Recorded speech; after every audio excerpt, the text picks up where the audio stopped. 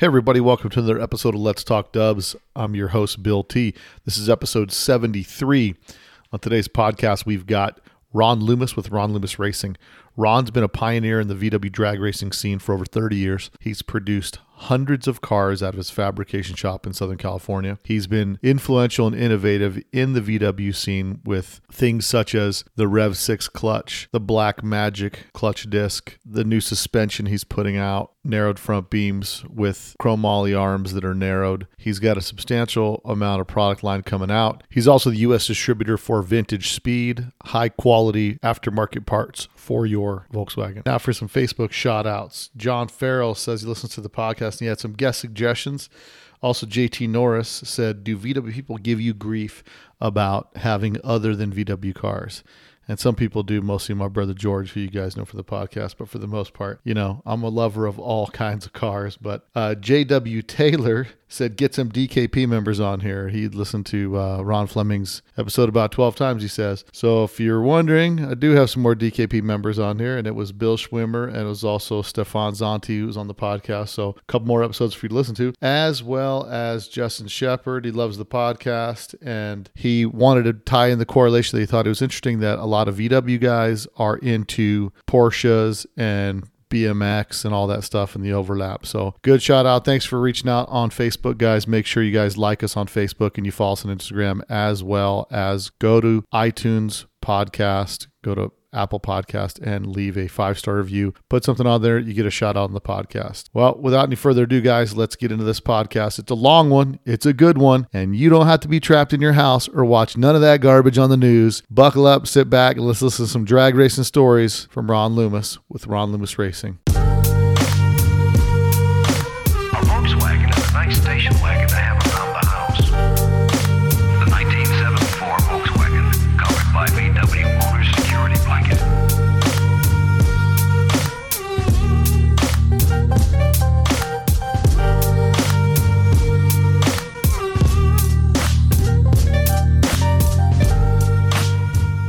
So on today's podcast, guys, I'm excited to bring Ron Loomis on the podcast today, drag racer, owner of Ron Loomis Racing, and he's been a VW innovator in the drag racing and street scene for quite a while. So Ron, welcome to the podcast today.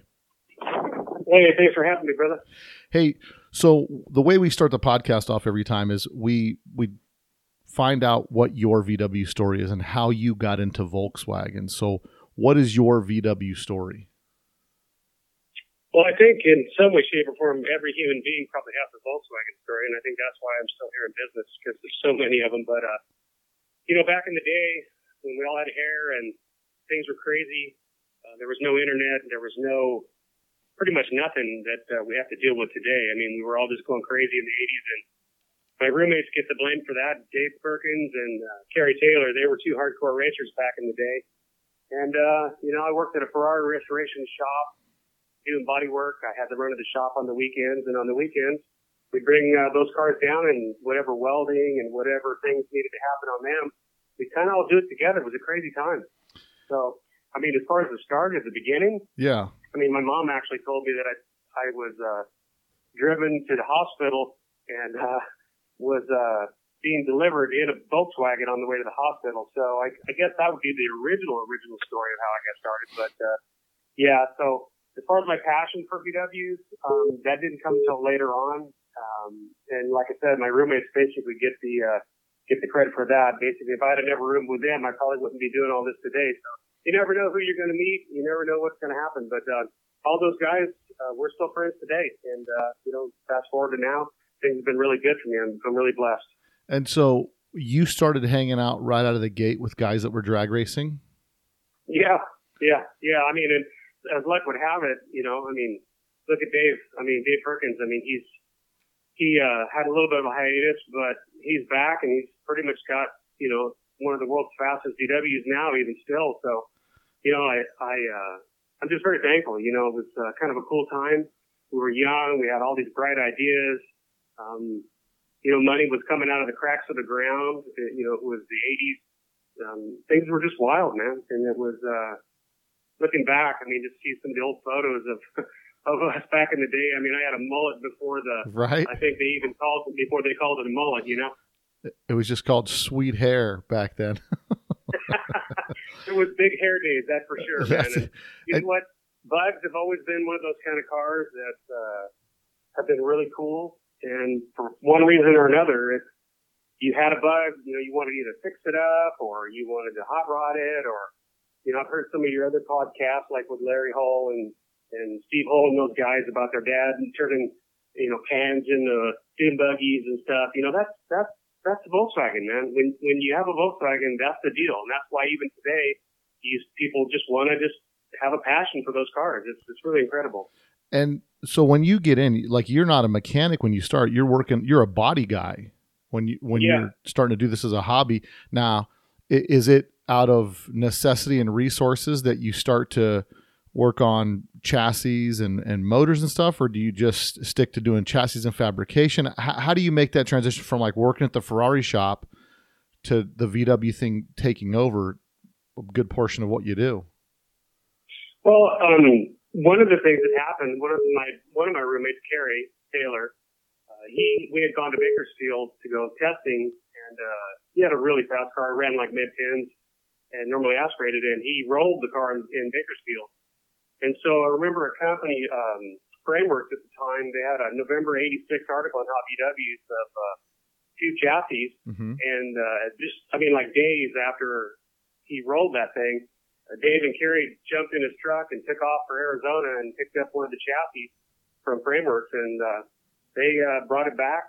And we started working on getting that thing put together for them right away. And, you know, a lot of things were pioneered out of that first car. And once the Whipple got wet on that, I mean, it didn't take much time for me at all. Of course, that was 86. And then 87, I left the Ferrari shop and went to Torrance with my buddy, Robert Kaus.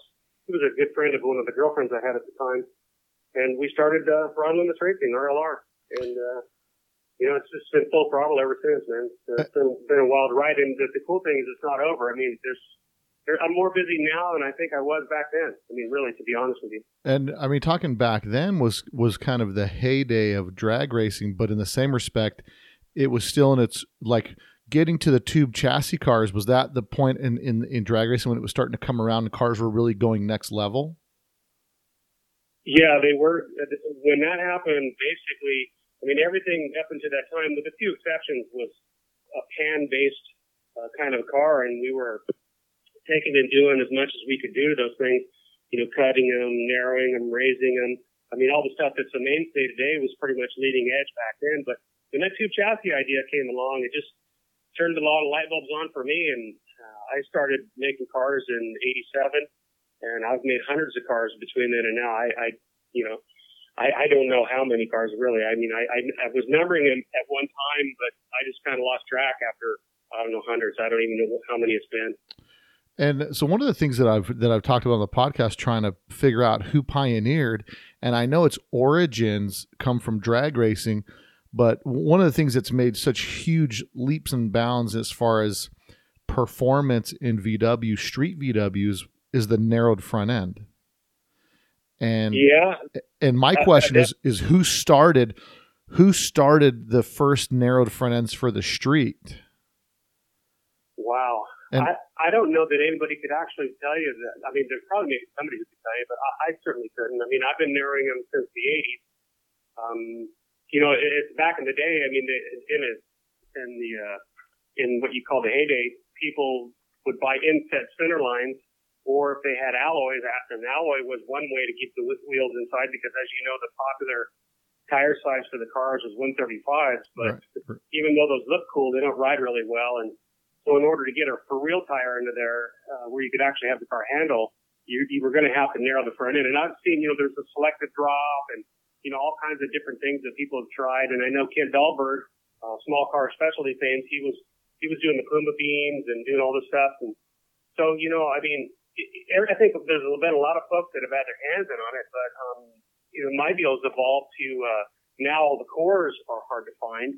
So I just decided to make beams from scratch. I know a lot of people have, but I make a chromoly narrowed beam now that uses a 932 oilite bronze as the bearing, and it just basically solved a lot of the problems. But, you know, getting the front tires under the front of a Volkswagen it's a big deal because, wider fenders don't really look that cool, Well, and secondly, one of the things that I think by proxy of being a VW drag racer, whether you're a welder, an engine guy, whatever, at some point you start transitioning into a bit of an engineer because with the wheelbase being so short on these cars and then starting to change the track widths really affects the performance of the car. And we've seen over the years, the rear traction bars and then, 4-link rear ends, all these different things that have come in to change the performance characteristics that help you go down the track straight,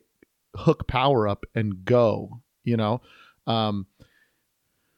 with some of these from a suspension standpoint, what do you think have been like the biggest changes from like the pan cars to the beginning of the beam cars or the beginning of the tube cars? What has been the biggest game changer where the VW drag racing started taking leaps and bounds in regards to suspension? As far as that's concerned, I think one of the biggest things has been getting the cars low. If you look back in the day, all the cars were really high off the ground, which meant the center of gravity was really high. That was a big deal. So getting the cars down on the ground to change the center of gravity was much a big deal. And so that being one of the things. The other thing that was one of the big deals was the rear suspension. Not to say that the front suspension wasn't important, but the rear suspension was all centered around the swing axle Volkswagen transmission. And the popular way back in the day was to take a stock torsion bar and preload the daylights out of it, load it onto the ledge, put flop stops on it, and have the thing sitting like a Baja bug on the starting line with all this positive camber.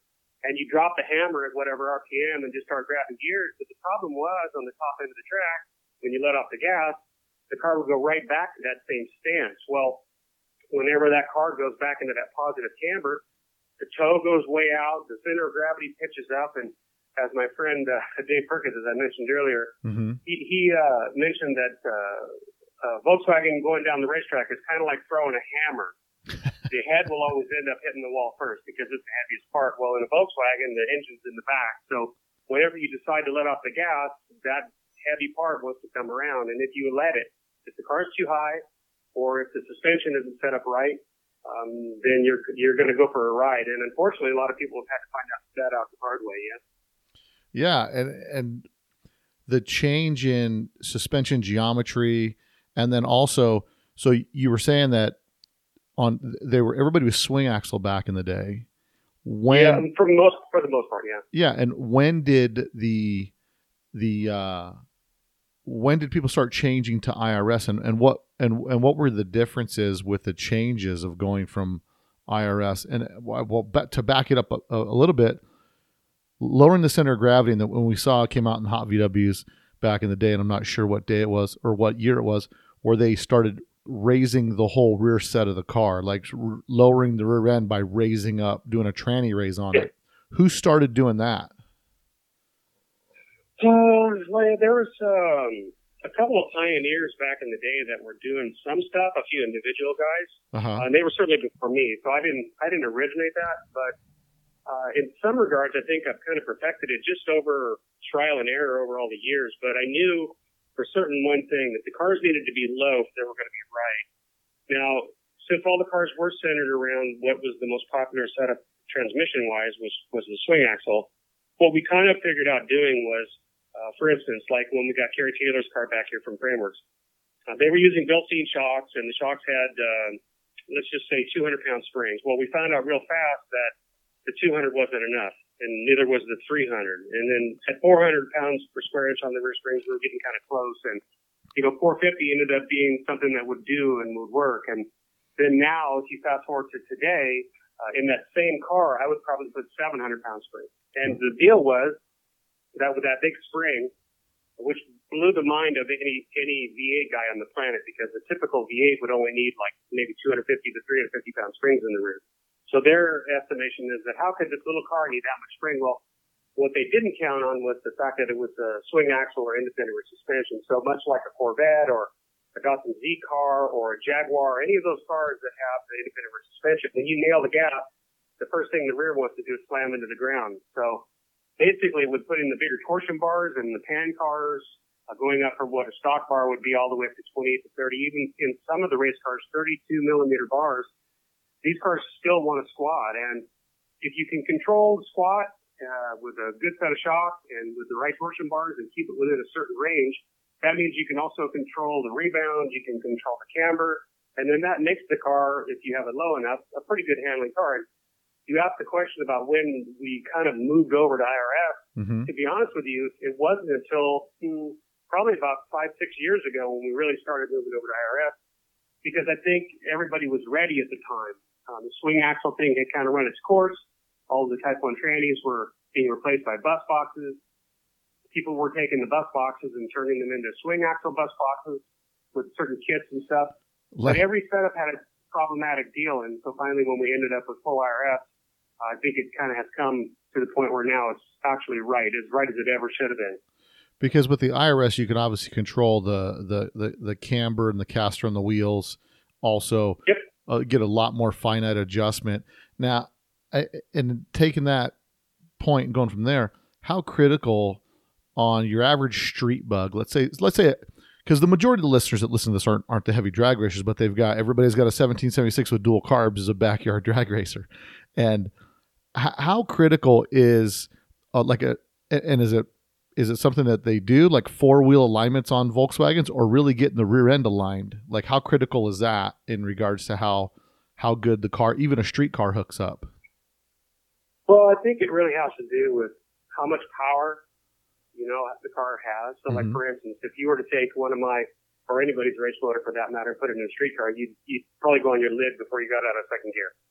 Really? So, if the car is a stock height, and the suspension hasn't been altered, it's really only meant for going 65 miles an hour, maybe, if you're lucky. Yeah.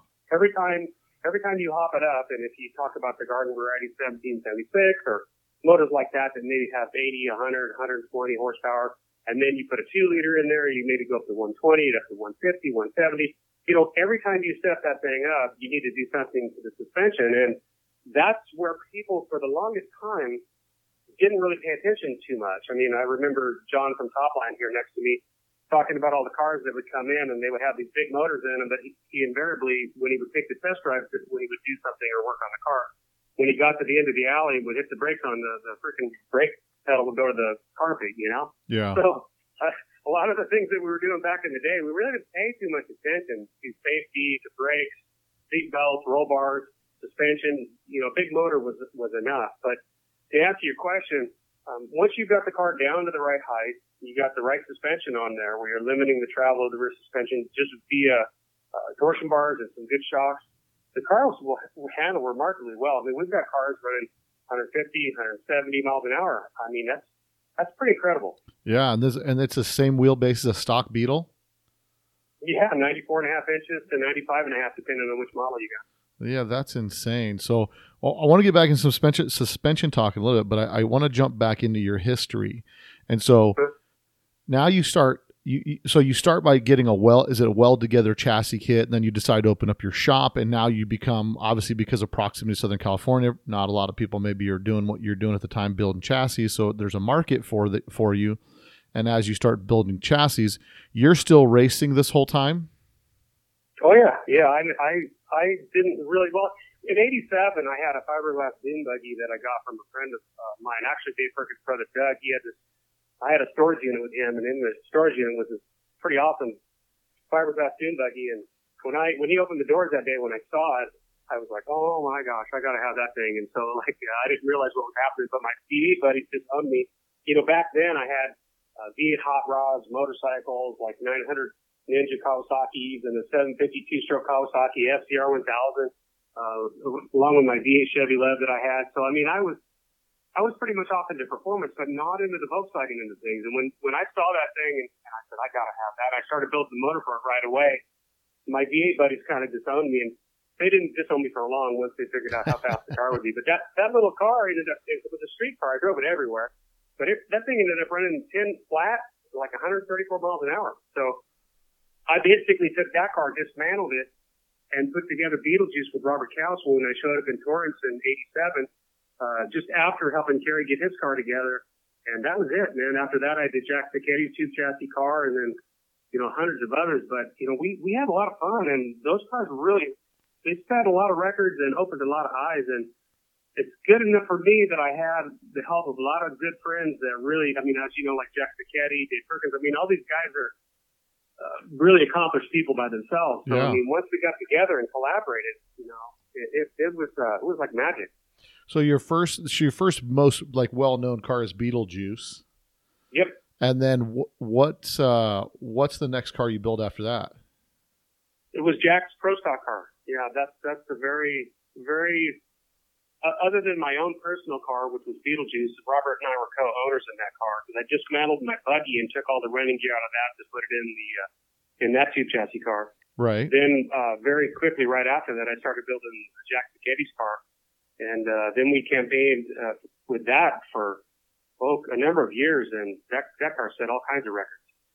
And then now you were one of the cars you're known for racing was the Notch. Yeah. Now talk to me about everybody's racing bugs, and then you decide to go with a Type 3.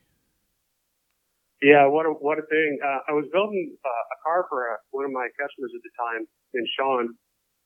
And he actually had this notchback that was a street car that he wanted to turn into a tube chassis. And he'd been around the shop and he'd seen the cars that we were building for guys. And so he decided he wanted one. Well, we got into it and started building the car. And then he said, "Hey, why don't you take this thing and race it?"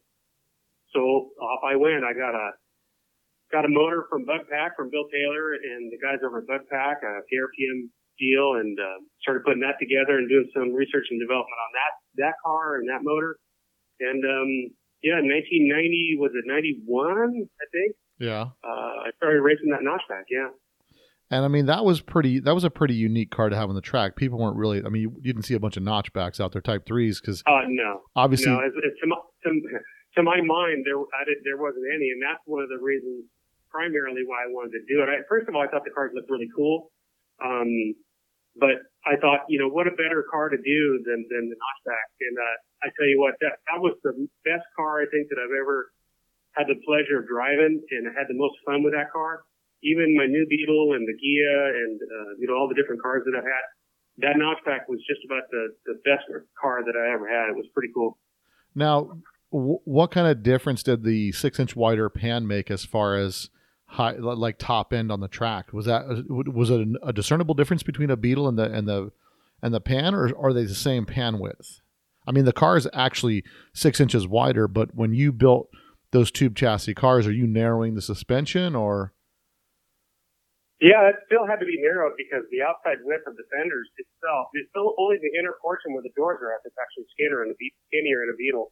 Really? The outer side, the wheelbase and the track widths are still all the same, but I'll tell you this, I've driven every body style that there is, and the deal is with a Type 3, it has fleet sides. So in other words, the sides are flat. Mm-hmm. And it almost acts like a rudder. Now, if you can imagine the top view of a Volkswagen going down the racetrack, it's like a bumper boat with no rudder.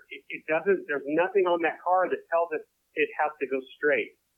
So that's one of the reasons aerodynamically. So, like, for instance, I drove Lyle Burniclaw's car for Rancho. One year, he asked me if I would drive his car, and I did. And I jumped behind the wheel of that after jumping out of my notch, and I'm like, dude, something's wrong with this car. So we looked it over, and this thing had the dance that it would do on the top end.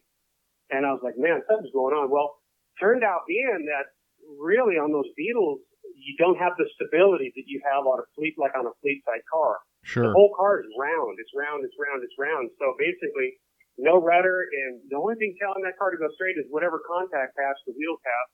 If there's wind, or if the track is not exactly in good shape or a little greasy, or God forbid you're out of the groove and into the marble, then you're basically on your own.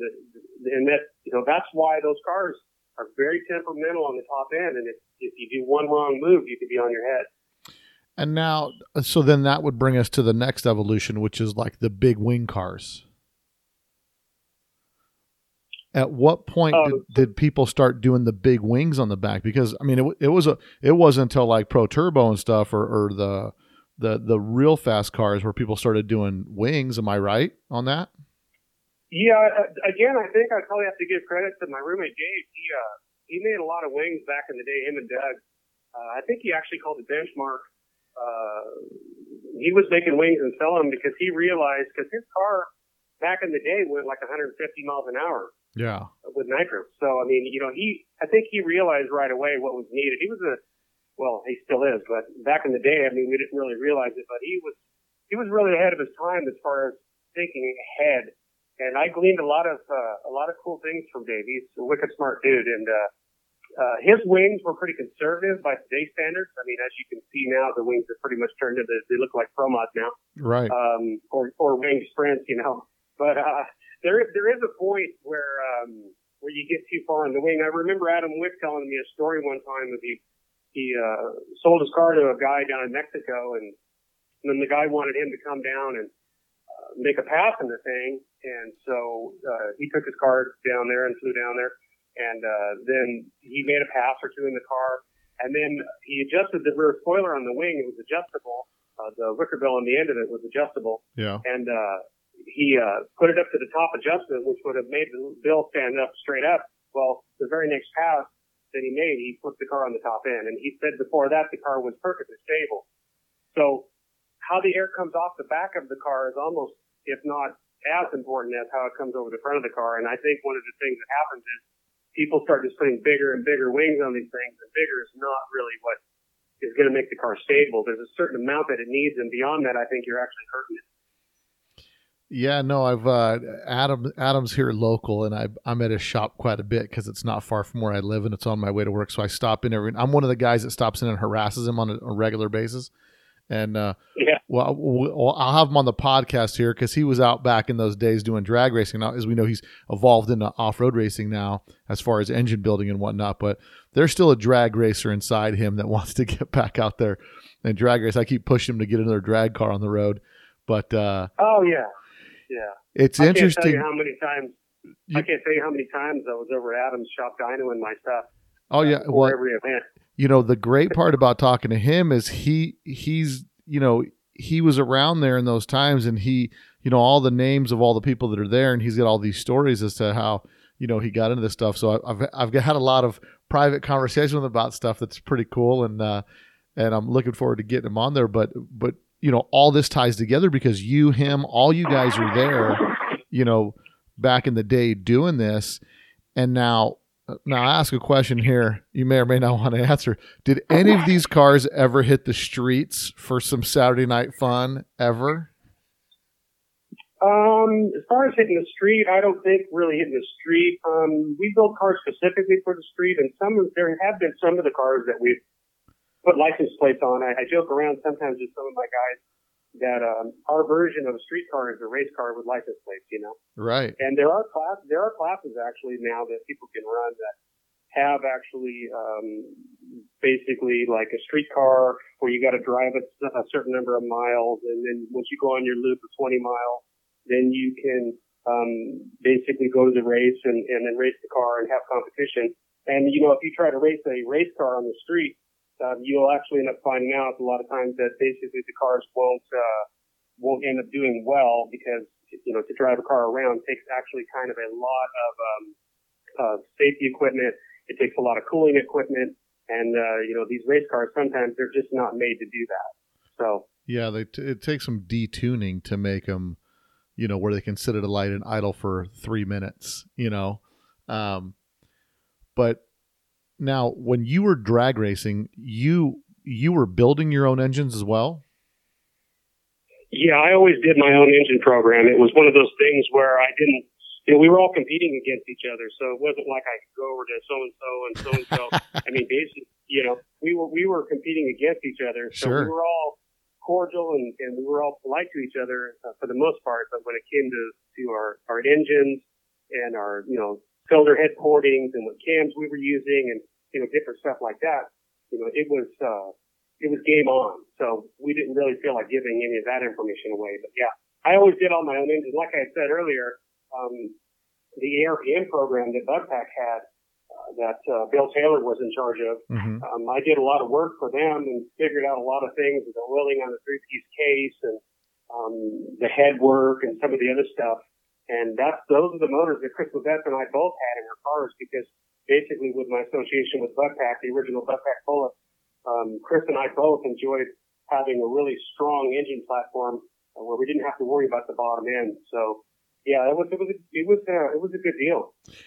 And so for the big cars, the three piece engine cases are like the way to go. If you're gonna like spending the big money up front on the bottom end is going to save you a lot on the back end. Do you think, in engine failure and things to that extent? Yeah. So I mean, everybody. Well, I say everybody. There's quite a few players. Potter had his run. He's still, I think, manufacturing engine blocks. Scat had their killer case. Autocraft back in the day, and now Mike taking over for Autocraft. And then there's the TF1. Todd Francis makes the TF1 block, which is pretty nice. So there's still quite a few manufacturers. I mean, I think most of the guys now are using Autolinea blocks for the 94 based programs, but all those other blocks would allow you to go to 101 or 4-inch bore, 4 1/8, 4 1/4, like Potter's 250 bore, 108 millimeter cylinders. So I mean, my motor that I had in the notchback was a 75 stroke with 105 bore. And, that thing hauled the mail. Well, I think the thing ran like 970s, 137 back in 93. Now that's an odd combo. Why would you do a 75 stroke? There was a engine size limit and a weight per cubic inch. So we had to kind of fall into a certain category. So, they just take your cubic inches and multiply it by 8.5. That was the rule at the time. And with that, you came up with a certain number, weight 1,300 pounds, 1,350 pounds with driver, whichever you wanted to follow. And then, there were different camps. Some guys would do like an 88 by 94 motor. Some guys would do a 74 by 101 motor. It just depends. There were different camps and different people, just trying different combos and stuff. So what was your philosophy on such a short stroke? Because I would assume that was pretty unorthodox, that stroke with that bore. At the time, I think it was, but the deal is with a bigger bore, you could get a bigger head and a bigger valve. So, my deal was I just wanted the cylinder heads to breathe more. So it looked like it worked too. I mean, I still have those parts from back in the day, believe it or not. I look at them now and I almost have to cringe, like, what was I even thinking, So no, that's crazy. I never even knew the stroke in that motor was such a small stroke. Yeah. Which, I mean, if you're talking about rod angle and all that stuff, it's a pretty conservative rod angle. And yeah, that motor, I mean, we always like long rods. So like in a motor like that, one motor I had was like 74 by 103 bore. Wow. So when you took that combination with I think I had a 5.8 rod in that thing. Basically that thing was a screamer. So I'd run it to like 9,200 RPM. Back in the day. The big trouble back in the day was trying to find valve springs that would hang on to it, because the valve spring technology was pretty much crap back in the day. I mean, now they've got it down. I mean, the technology has brought so many parts forward now that, it's limitless really what you can do now. I mean, really it's just a question of how much time you want to put into it. But back in the day, you were limited by what was available or what was coming out of, like, say, NASCAR or something like that. Sure. But that was it. Yeah. Yeah, I mean, you guys were limited on, you could get valve springs, but you had to find them the same diameter that would fit inside the head. Yeah. Yeah. I mean, we didn't mind. I mean, back in the day, racing those cars and stuff like that. I mean, hell, if we had to change valve springs once a race, so what? Yeah, that's insane. And so, on your first cars, are you running naturally aspirated, or are you running turbo right from the beginning? No, in the beginning, I was normally my buggy was a turbo, but when I got the chance to do my own car, I thought, this Pro Stock thing's pretty good, because there was a lot of those cars, I remember there was like 16 cars trying to qualify back, when we were doing this deal, and I decided that I wanted to go out and compete. I mean, Jack was already off and running; he'd kind of gone off to do his own thing, and so I decided to jump in with 2 feet, and so it was him and me. Him and me had a lot of the finals. It was him and me, so. But we had a lot of fun. That car was normally aspirated. It was basically, like I told you, 74 by 103 bore, had an FJ98 cam. It was 54 by 44 valves. I had 1.5 Potter rockers. I almost exclusively always ran Webers if I could. I experimented with Terminators. I experimented with the bird carbs, and somehow always found my way back. Even plenums, I had dual Holley plenums on a couple of the cars that I did, just trying to find new stuff, Right. And then when did you make a shift to turbo cars? I think what happened was I kind of took it as far as I wanted to take it. Then I decided I wanted to do nitrous. So in 1998, Volkswagen decided to come out with a new Beetle, and we caught wind of it. And I thought, that's going to be the future. In my mind, thinking at the time, that's going to be the future. If there's a future at all, and I've heard some of your other podcast guys talk about, the future of Volkswagens, and I've heard you even comment or lament that drag racing is, headed in a different direction than we'd probably like to see. Yeah. And my standard answer to people, and because I'm, past deep in this end of the industry, is that I think there's always going to be Volkswagen racing for sure. And it doesn't really go away. It just evolves or changes. And it certainly has morphed and changed. And I thought that the new Beetle was certainly going to be one of those things. So when they came to making that new Beetle, I saw that and I went, you know what, I got to get down to the dealer and I got to order me up those body panels. So off I went to McKenna and Huntington Beach, when my shop was in Huntington Beach in those days, and I got all the body panels from McKenna and took them back to my shop, and I built a new jig and fixture because the body platform was so much bigger than my normal small Beetle deal. The track and the width and the wheelbase was just all different. And I just set about building that car. And it was a 98 model, but I debuted it in Texas in the year 2000. And at first it was normally aspirated. Then it didn't take too long for me to figure out it was kind of a heavy, big car, and I couldn't compete against the other smaller cars with what I had just because of what was going on. So I put nitrous on it. And then with nitrous, I spent a little bit of time and got tired of buying new cylinders and new pistons. So I think that setup ended up running 940s at like 143 at Palmdale. And then it wasn't too long after that, my brother came to me one night, I think at 3 a.m. here at the new shop, and he said, "What are you doing?" And I said, "What do you mean?" He goes, "Look," "you spent all those years with the best, and you guys, kicked ass and, set all those records. Why are you fooling with nitrous?" And I think I finally, at that point, I think he knew right when to get to me. And I think he got to me at just the perfect time when I was like tired. And I'm like, you know what? You're right. So I took the nitrous stuff off and I put carbureted turbo stuff that I was used to for all those years with me and Chris racing. Yeah. And right away, boom, it went 870 something at 159 or something like that.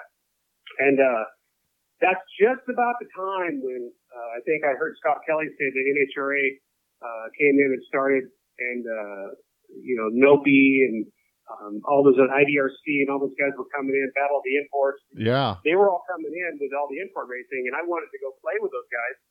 And so we went out with our turbo setup, and we started racing with those guys, and that didn't take long before I hooked up with Mike Ferrara from IDRC, and he helped me really to move along from the carbureted gasoline turbo setup over to an alcohol fuel injected turbo setup, which was all brand new to me. I mean, without his help, I never would have been able to cross over that deal. And so sure enough, we put it together, and the very first time we went out with that car, we went to Denver, and I went to the dyno with that thing in Denver because we had to do the tuning, and it made like 750 horse to the wheel. It's pretty incredible.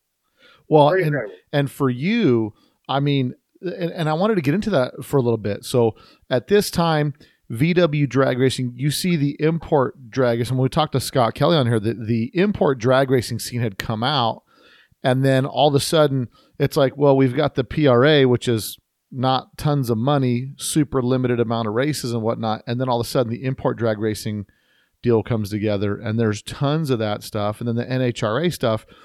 And then at that point, do you start to head to that direction because there's more races, more money? And obviously now with the technology, I mean, if you start going over and looking at what the modern day guys are doing, and now you're switching to, you said alcohol turbo is what you're running, alcohol injection? Yeah, alcohol fuel injected turbo, yeah. I mean, that's like, I mean, the difference has got to be what, almost double the horsepower if you go with the injected alcohol with a turbo versus, versus like a draw through turbo setup. Yeah, which I still do a lot of those today because they're simple and the average guy can figure it out. Where the fuel injection even still is quite layered, and some people would advocate that it's simpler, but it's absolutely not. These cars never came with any sort of injected anything, and everything was analog. And if you've ever looked under the hood of any Volkswagen, the wiring's pretty lame. Even if you come up with wiring yourself, fuel injection with all of the sensors and everything reading magnetic signals and ohms and millivolts and stuff like that, it doesn't really play well when the wiring's not righteous. And sadly, a lot of guys don't pay much attention to the wiring when they do fuel injection, and so they end up in trouble. But with my deal, when I got out of that car, when I started racing for NHRA with the Bothwell guys in Sport Compact, that thing was making 850 to the wheels. But back in the time, there was no control. I didn't have control over a lot of the power delivery, and there was no boost controllers to speak of. I mean, there was, but they were play school. It was like a light switch. And I remember Jeff Payne. We went back to E-Town in New Jersey, and I remember Jeff Payne coming. He went with us on the trip, and he was like, "Dude," he goes, "that thing's insane. You're wheeling, and the smoke is coming off the rear tires and third gear." And I'm all, man, I'm just trying to hang on, And I mean, it was certainly a wild ride. That car, the best I could get that car to run, just because I had no control, was like 842 at 173 miles an hour. And I wish if I could have a shot at it now with all the modern boost controller stuff, plus my Rev 6 clutch stuff now. I mean, again, when I dropped the hammer on that thing, it was just game on, and it was like riding a bull or something, just go, go, go. Yeah, I mean, it's insane to think of. It's almost like you had the technology with none of the control. So it was like from raindrop to fire hydrant is what you're going to, and you have, and now you think of the milliseconds of control that boost controllers, ignition timing control, all that stuff that you can pre-program. Yeah. I mean, it's incredible. Now, talk to me about when you kind of, because for a while there, you kind of spent some more time on the import drag racing scene than in the VW scene. Am I right? Or were you trying to do both? Well, I think for the listener, I think they need to understand that even though I was racing actively in all the import series that I could, which meant a lot of traveling because it wasn't just West Coast. I mean, literally, I had to drive all the way across the country to Florida, to New Jersey, to Norwalk, Ohio. I mean, I had to go to all these places because that's where the events were. Sure. And they were handing out big money and big purses. And even though I was doing all that, my day job, every day, all the time, was coming back here and making all the parts that I have, innovating new parts for years. I didn't abandon or step out or step away. I know to some folks it might have seemed like I was MIA. Right. But I was still building, servicing, taking care of all of the customers, the legacy guys that, were all my people back then. I was sponsoring events, sponsoring cars, and just building and just developing all kinds of new stuff. But when I was out racing, I think I'll tell you what, that new Beetle that I raced, to give you an idea of what I was up against. So here I am with my new Beetle, right? Alcohol fuel injection Beetle, basically rear engine, clutch shifted car.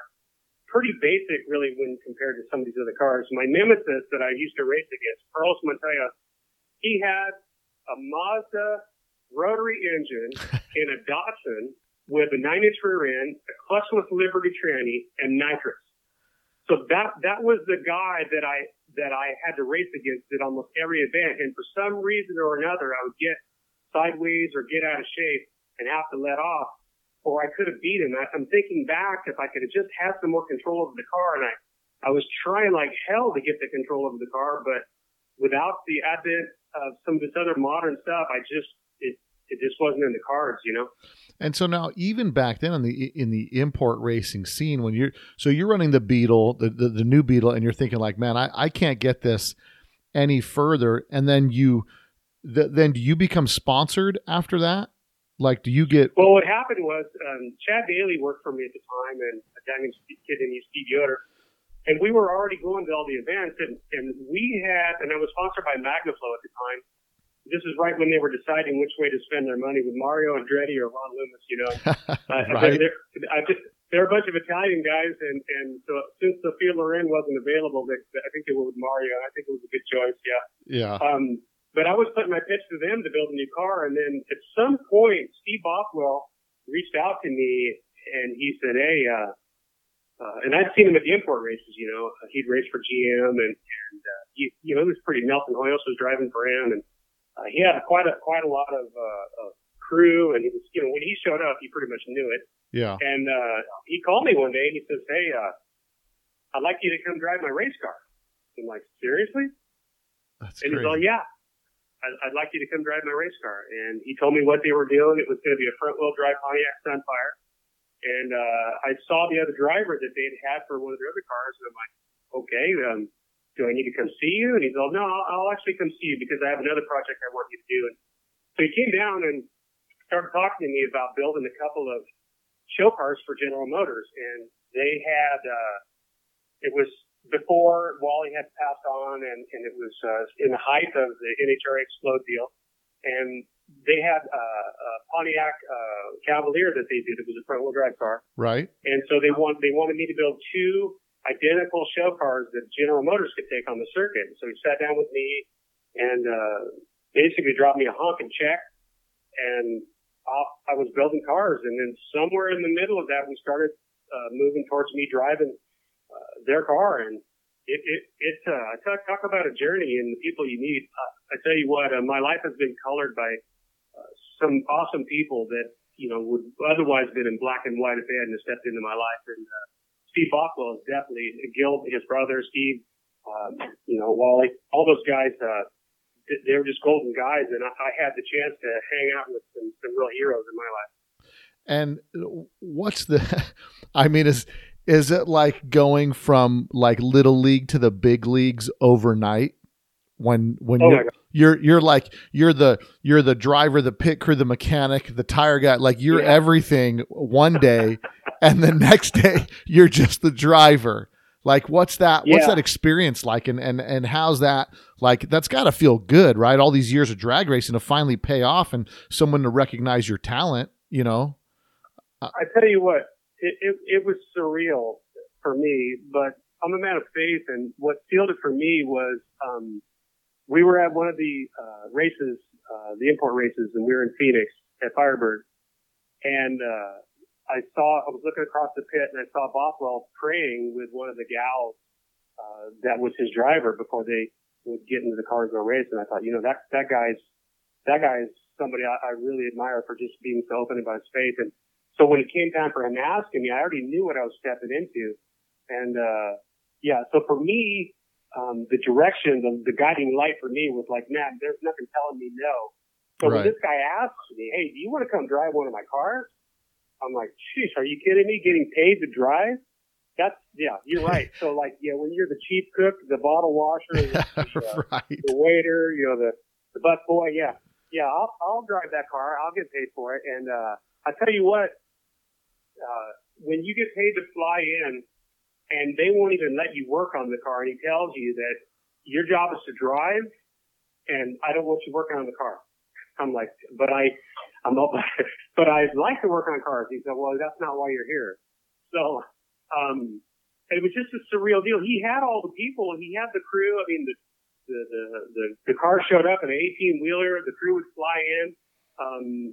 That's how big the Sport Compact deal was. I mean, basically, there was all these 18-wheelers in the pits, kind of like the big-time stuff. Sure. And, you know, we'd fly in and race, and then that Sunday night or the Monday morning, sometimes we'd fly back out and come home, and then, you know, I'd get a pretty good-sized check in the mail. You're making more money drag racing than your fab shop probably on some weekends. And it's like, it's got to be a feeling of like, you know, like almost like 1 foot in a dreamland and then 1 foot in reality of your shop and your guys and all that stuff that you've got to keep going. And then, Steve Bothwell was such a cool guy, but he always reminded us that, you know, everything was temporary and that we may never pass this way again. So enjoy it. Enjoy the journey. And he couldn't have been more right about a lot of things. I tell you what, I learned so much from that man and the other company that he kept. I mean, I got introduced to all the engineers from Garrett Turbos, and we're still friends to this day. At the time, I was sponsored by another turbo company when I had my Beetle. And when the Garrett guys, because I was doing both at the same time, racing for myself just at the tail end and driving the race car, the Garrett engineers really opened my eyes up about a lot of things that I always thought I knew. But, imagine you think you know something and you thought you even proved it, so there's no reason to talk about it. And then all of a sudden, the engineers say, hey, they ask you this question, and you're like, yeah, sure. And then they say, well, how do you know? And then you say, well, because of X, Y. And then they tell you something else, and you're like, oh, I guess I don't know. Right. So they really opened my eyes about a lot of things, and I got a pretty steep education just by more keeping my mouth shut and my ears open and just kind of paying attention to what was going on around me. One of the things I told you that Steve Bockwell is an incredible guy. When we went as a team and raced that Garrett Sunfire, I raced that car competitively for 2 years. And in 2 years of racing that car, I was in every final round of racing in 2 years except for one. Really? And yeah, every final round except for one in 2 years of racing that car for Bockwell. And I'm not saying that to say, hey, look at me. What I'm saying is those guys were rocket scientists. Those guys were wicked smart. That crew and that team, yeah, I drove the car. A lot of people probably could have did that, but that was just how incredible they were. And to hang out with guys like that and to learn, the guy who invented Race Pack was good friends with Bockwell, and he's coming in the trailer talking about Race Pack stuff that was on the car. I mean, these are the kind of people, X-Track transmissions, Ed Hansen did all the motors. I mean, there were some incredibly wicked smart guys that I just got to talk to on a normal basis. And that's a large part of why today I've had such success with a lot of things because of what these guys were speaking into my ears at the time. Well, and I think, the VW industry for so long, and if you listen to any of the podcasts, the VW industry always starts out like in this homegrown angle, right? And they'll come up to you and they're like, well, why are you using a lawnmower turbo on that car? Do you know the impeller size and the vane pitch and this? And you're like, we just know it's a turbo. you know what I mean? But it's so much that it starts that way. And then you get lucky enough to actually, like I said, because it's like the VW scene is like a homegrown, we'll figure it out on our own because no one's making product for us. So the enthusiast then becomes the manufacturer, and being able to have the opportunity to see that stuff. I mean, I think some of that is what's contributed to some of the evolution in drag racing, where as much as it was a homegrown thing, if you want to be really fast, now it's next level stuff. Yeah, and I tell you what, remember I said to you earlier that people might have thought I was MIA. Well, my day job, take care of my wife, my kids, and, pay for the rent on the building that I'm in and all that stuff.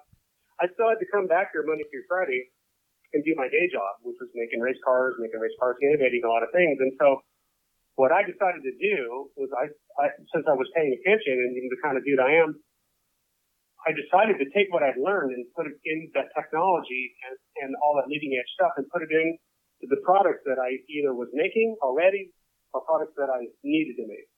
So in that vein, I came up with a lot of new products because, once you're exposed, just like what are your influences?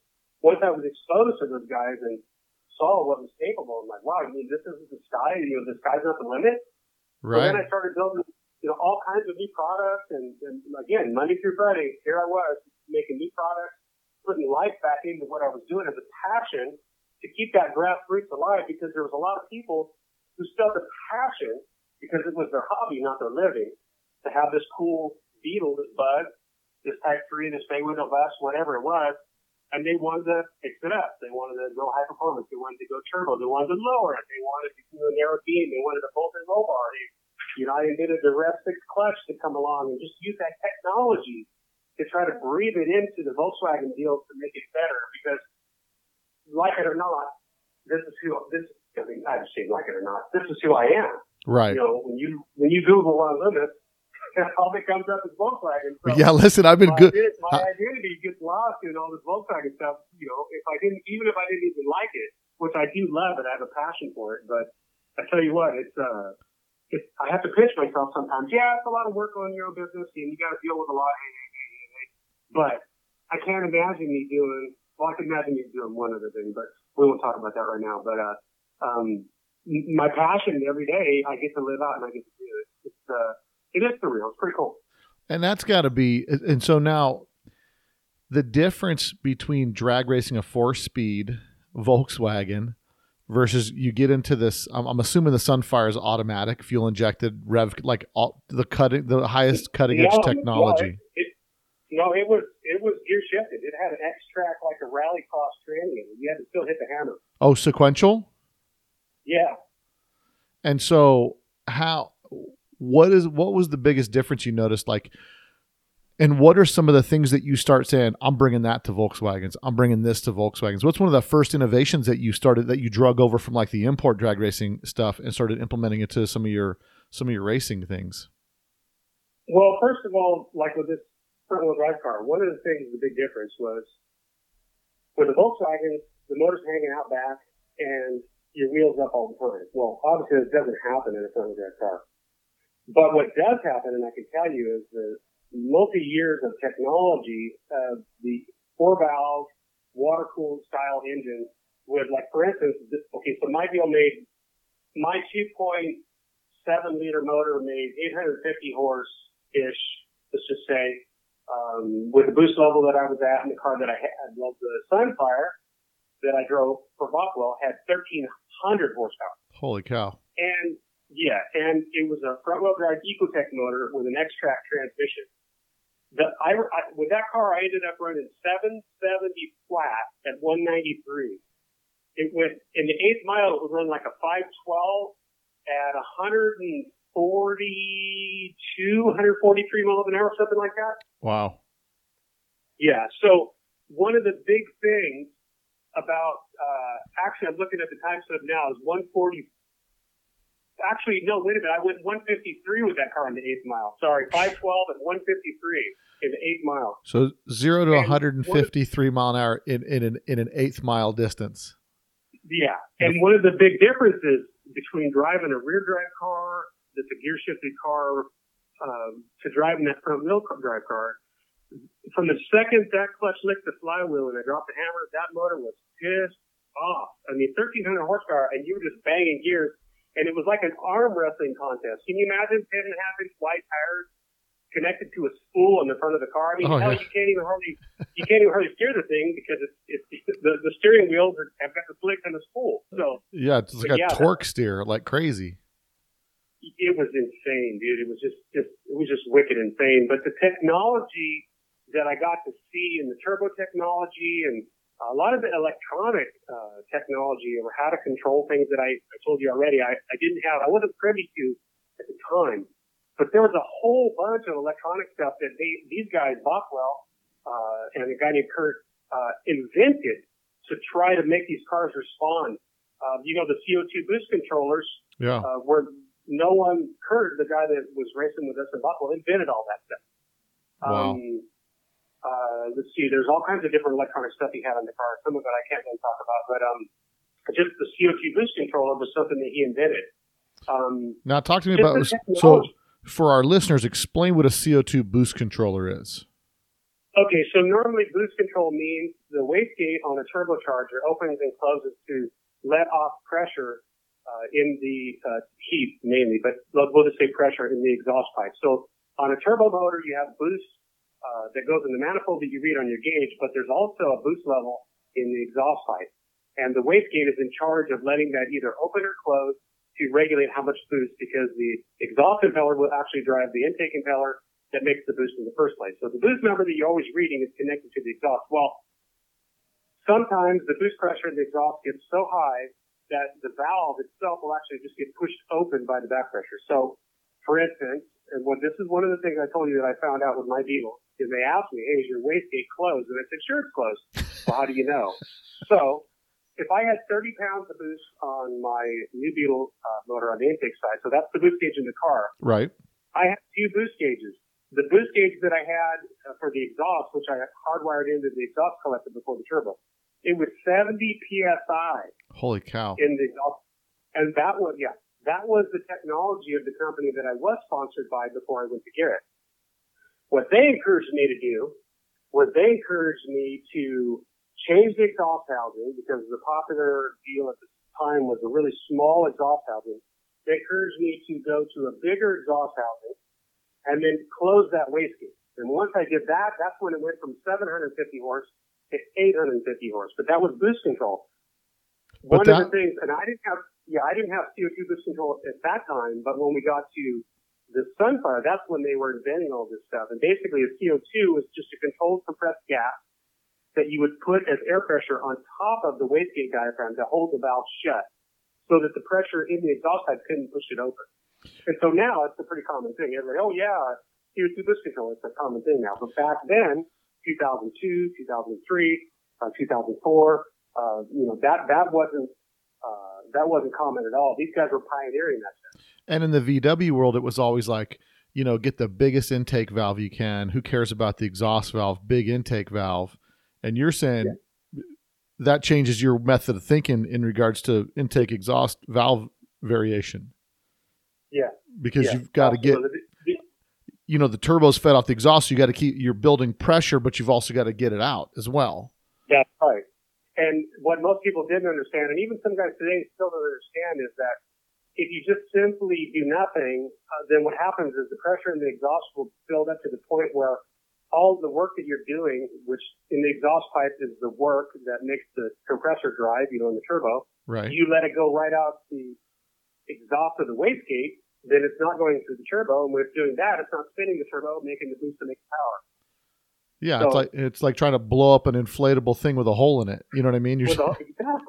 Yeah, you got it. Yeah, that's insane. But it's so funny because in our homegrown technology, the VW scene, people are just like, no, you want more boost, rev it higher. You want more boost, do this. But it's like, how many of those guys all those years were bleeding off 50, 60 horsepower out of the wastegate being wedged open because of exhaust pressures? Yeah, well, if you wanted more boost, you put a smaller exhaust housing on, right? Right. And it seemed contrary, like Carl, one of my good friends that has a race car, it actually runs really fast. On his little 2275, we've got just a Garrett T04, just a regular walk-a-day turbo. And we've got like a 1.06 exhaust housing on that thing. Yeah. And but the thing is, we make sure the wastegate stays closed. And when the wastegate stays closed, it has no problem making boost, and it certainly makes a gob of power for what it is. It's basically a din buggy motor without the fan shroud on it, and we go race with it. It runs like 590s in the 8th mile, 121. That's insane. That's insane. And it's again, you asked earlier, I told you, this is just gleaning from those brilliant people that I got to hang around with and putting that technology back into what we're doing. Kind of like the clutch thing I said, the Rev 6. I mean, if I had never been exposed to different clutches and different things that were being used in more of a professional environment, I never would have probably had the wherewithal to know even what to do to try to get some of these clutch things hammered out. And so in 2010, I designed and made the Rev 6 clutch to be able to handle the delivery of the power that we're now making because of all the technology through this same old tranny. And you couldn't just put any clutch in there because you'd blow the axles up, you'd blow the main shaft up. Basically, you split the case in two pieces. So once I came out with the Rev 6, where it would actually centrifugally add more clamping power as the RPMs went up, its first thought as a clutch was basically to slip and then to hook. And I mean, I've sold over 300 units. And it's just incredible. I never thought in a million years that I would. I thought they were just going to be exclusively race car guys. But again, just being able to take that technology and package it. Now let's bring it down for our listener level, because I'm the listener and you're losing me a little bit, but I want to understand how the Rev 6 technology works. So, well, normally in the bell housing of a Volkswagen, you have a 200 millimeter single stage clutch with a pressure plate. And by the common nomenclature of the day, you've got a stage 1, a stage 2, or a stage 3. Right. And then you have your different discs that you use, and that's pretty much what you got. Well, at the time, basically, if you tried running all of those or any of those combinations, you would either split the tranny in half if you tried to make the clutch to hold the power that you were making. So let's just say you were making 400 or 500 horsepower and you drop the clutch and you got to stage something in there with some kind of a puck disc, and it's so violent that it just breaks the tranny in half. But if you back off on the clutch pressure to stage 1, let's just say, it'll just blow through the clutch, and there was no solution. So right, what I decided to do was try to take the technology, come up with a clutch that would, by nature, slip and then grab. So what I did was I came up with, instead of an 8-inch disc, which is 200 millimeters roughly, I came up with like 160 millimeter clutch. And so that's basically roughly 6 inches each. And then I made it dual disc, and then I made it so that when I put the thing together, the actual top cover has these centrifugal little rock arms, I call them. And so as the RPM increases, it adds the clamping pressure that's needed to hold the clutch at a higher RPM. And I packaged it in a way where it will all fit inside of the Volkswagen bell housing, so that, in fact, if you had a stock transmission, it would still fit in there. So you can put this full race clutch into even a stock transmission bell housing. And what some of the stuff that I got out of it, which was a byproduct, and I didn't actually think of designing it actually in there, was the pedal pressure is lighter than stock. Is it really? The yeah, it's like you could, like in my bay window bus, I had my bay window bus is turbocharged, and you can go to my bus, open the door, and take your left hand and push down on the clutch pedal with your hand. It's just that light. Wow. And that was just, that was a freebie. I didn't actually set out to design that part of it, but that's the way it ended up. Because of the leverage and the geometry of the clutch, it releases about 40% less clutch movement is necessary. So your clutch actually gets to disengage with your hand at a right speed. You can speed shift better.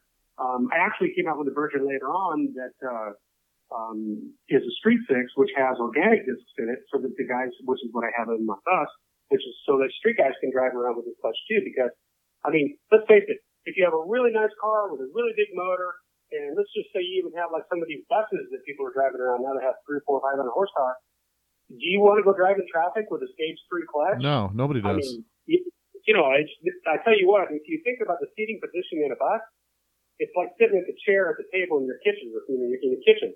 Right. It's not like sitting in a Beetle where you're pushing away from yourself. You're basically pushing down. You're sitting upright in the bus. So there's no leverage for you to push the pedal down. So just pretty incredible. And, just things like that I've had the wherewithal to just bring back to our market and to be able to offer people so that they can have a better experience, less broken trannies, more laps at the racetrack, better street cars, all this stuff. So well, realistically, yeah. the damage that you see happening in most transmissions is from the shock going through and starting to tear it apart. And so with the design of this Rev 6, it's a progressive clamping system that absolutely is what I'm trying nature, to. By nature, its first action is to slip first because of the way it's designed, and then to grab. So it lets everything get loaded first before actually applying the power. And even that's kind of progressive because of the centrifugal arms that are in there. And you're saying because of the design using 2 discs, would you have, let's say, would you advise against this in a street application? Or if somebody's got, let's say, a hopped up 2332 street turbo, maybe, which is, in my opinion, some people may argue with me, let's say it's a 13-second street car, which is a fast Volkswagen for the street. Would you recommend this clutch system? And this clutch system compared to a traditional clutch system, would you expect, because it's more money, but would you expect, you're obviously going to have, everybody's at the, everybody that buys the stage 3 Kennedy, I don't care who you are, after a year or two driving on the street, you go to stage 2 because it's just like, man, I'm sitting at the light and my leg's about to cramp up from holding the clutch pedal down, or I've snapped clutch cables, or I've bent Bowden tubes, and it's gone this backwards way. So would you say if someone spent the money for this, they would expect to get longer clutch life out of something like this? Yeah, so you're not just a pretty face, huh? So you really actually understand the conversation you're having with me right now. You completely get it. There's a lot of folks that don't know a lot of the intrinsic details, some of the things you just said. But yeah, so imagine when you have to step, your first question was, basically, if a 13-second guy needs it. I say this. When you have to go beyond stage one, now look, hey, who wants to spend more money than they need to spend? Only a really small portion of guys. But Right. the reality is when the guys end up purchasing a Rev 6, it's because they've already dropped probably $1,000, at least minimum, in all these other pieces of training, broken training pieces, broken clutch pieces, or they're so frustrated, and they've taken the motor out of their really nice street car, like to the umpteenth time, and they're over it already. So at that point, they're just looking for the answer. Yeah. And when you have to step beyond a stage one, and then you go to the stage, let's just say stage whatever, then like you said, a lot of those things, the Bowden tube, the clutch cross shaft breaks, the cable snaps, Yeah. the rear main bearing gets wore out in the motor. No one starts to calculate that when they go, oh, it's Saturday. I got to tighten my clutch cable up again because I just keep stretching the cable. It's like that's not part of the process. It should be like set it and forget it. You know what I mean? And yeah, and in large part, that's the deal. And we're all getting older. We talked about the history going back. Look, the average age of the average Volkswagen enthusiast is going on the upward scale. So it's going up, up. And the last thing in the world, a lot of these guys want to do, not bad manners, just good food. A lot of these guys, they don't want to work on their cars like they used to. I mean, let's face it, getting down on the ground and crawling into your car is not something that you want to do at 50 to 60 that you used to do when you were 20 to 30. It doesn't work like that anymore. So you're happy to pay for righteous parts, but you just need to know that the part is righteous because, let's face it, everybody says, oh, yeah, I got the right part, or, this is the magic deal, or, I'm the best, or whatever, So, well, everybody says that on the front side, right? Yeah, and I think, everybody would say, oh, yeah, you just get the old Washington anti-shocker or whatever, and that's, 1971 technology, and what happens in our hobby turned business arena, not a lot of guys get the experience where they get to look at clutch setups like you do, and then everybody goes, oh, it'd be too expensive to manufacture, why waste your time, no one will ever do it for the VW scene, and then you go out on a limb, go into development on a product like this. And I think the key component is getting the word out, because from my impression when I saw it, I thought, oh yeah, it's a drag race clutch, I would never need anything like that. But I'll tell you, my bus, of course, there's listeners out there that wait for me to bring up one of my cars, and I have the Bull Run bus and I have the carbon cab. My carbon cab has a 2.6 liter Type 4 that Adam Wick built for me, and I'm running 48s on it because why not, right? So a 2.6 liter Type 4, and I've got 7.5 inch, 225, 17 inch tires. I mean, big meats in the back. And listen, I drive a bus with a Type 4 because I love low end torque and it just pushes that bus like nothing. But I also like to be a donkey every now and again and do a big nasty burnout. And and what I've used in the past was I have like a stage 2 pressure plate and a stock 200 millimeter clutch, right? So I get in there and it's nice for driving on the street and whatever. But I'll tell you what, there was one time I was doing a photo shoot for somebody. I said, oh, are you ready for a big burly burnout? And I was like, and it was smoking like crazy, but the tires weren't moving. I dropped the clutch because there's so much torque in that Type 4, and it was a hot day, and it was a real sticky street, and I just started spinning the clutch. And what's happened is once the clutch gets worn and I do a couple aggressive burnouts, I start to lose my clamping force and the clutch gets glazed over, and now I got to kind of drive it cool for a little bit. But now I'm looking at this clutch and I'm like, man, maybe I want one of these clutches because it'd be nice where if I like to do a little burnout, I'm not going to sit there and spin clutch because the back of that bus is a little bit heavy and those tires are real big. But I want to be able to have the power, and if I want to be a donkey and do some big nasty burnouts, why not? Yeah, one of the things about the Rev 6 that has been coming up over and over again is that it makes the car fun to drive again. When you hop in any modern car, and the shifting is easy. The pedals push down real easy. It's a very friendly thing to drive.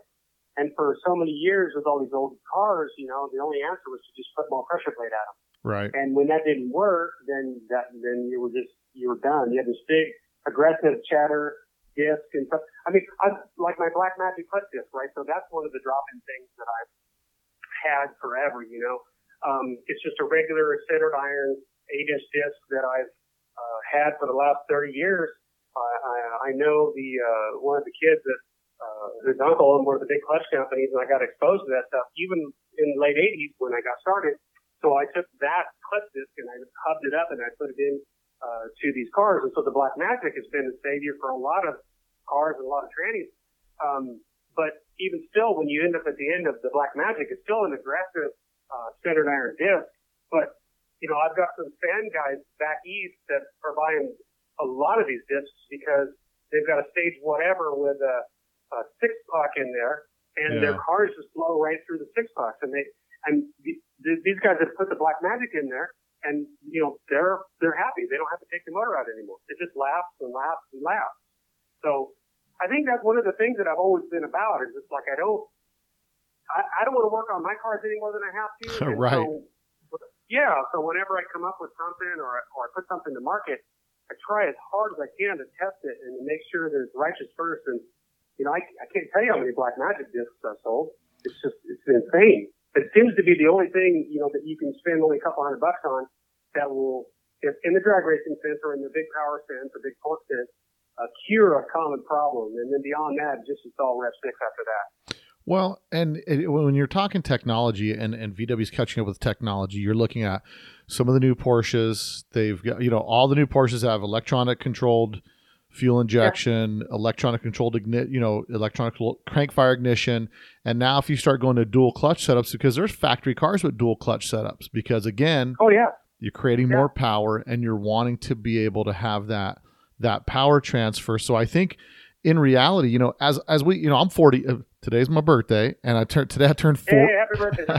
And I turned 48 today, but I still have my Volkswagens and I like to drive them, but it's like I just changed a shifter out. I had a Bug Tech shifter in my crew cab, and it looked so cool, but it like just driving the car was such an ordeal because it wasn't, you know, it was difficult to get in gear. It didn't, you know, it just didn't feel right. So it's like, you know, I love one car, let's say performance more than the other, but the other one's more comfortable. So I just drive I drive my other bus, my Bull Run bus, which is a later model, thinner seat, more laid back, smooth shifting, less power, but it's more fun to drive. And so I agree, you know, and now guys in our age, we're getting to where we're not working at 7-Eleven anymore. We've got a few bucks. People can spend a little more money.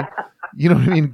We can get the motor built we want. We can get the I mean, the last 3 cars I've built, Volkswagens, have all had Berg 5-speeds. Why? Why not? You know what I mean? If it's like, because I'm the kind of guy where I look at like, okay, I could spend $1,500 or $2,000 on a tranny, right? Or I could spend, you know, $4,500, $5,000 on a Berg 5-speed, and now I actually have I'm not in the realm of wanting another gear. And it's kind of cool. And then everybody's like, oh, and then I think like, why would anybody do anything besides a 5-speed if you're building a street car? You know what I mean? And you know, the technology's there. And I think the demographic of the VW crew is moving up, and they're not afraid to spend $1,200 for a dual clutch setup and have pedal pressure lighter than stock, and to be able to contain, you know, 200 horsepower on the street in a little 4-cylinder car, you know?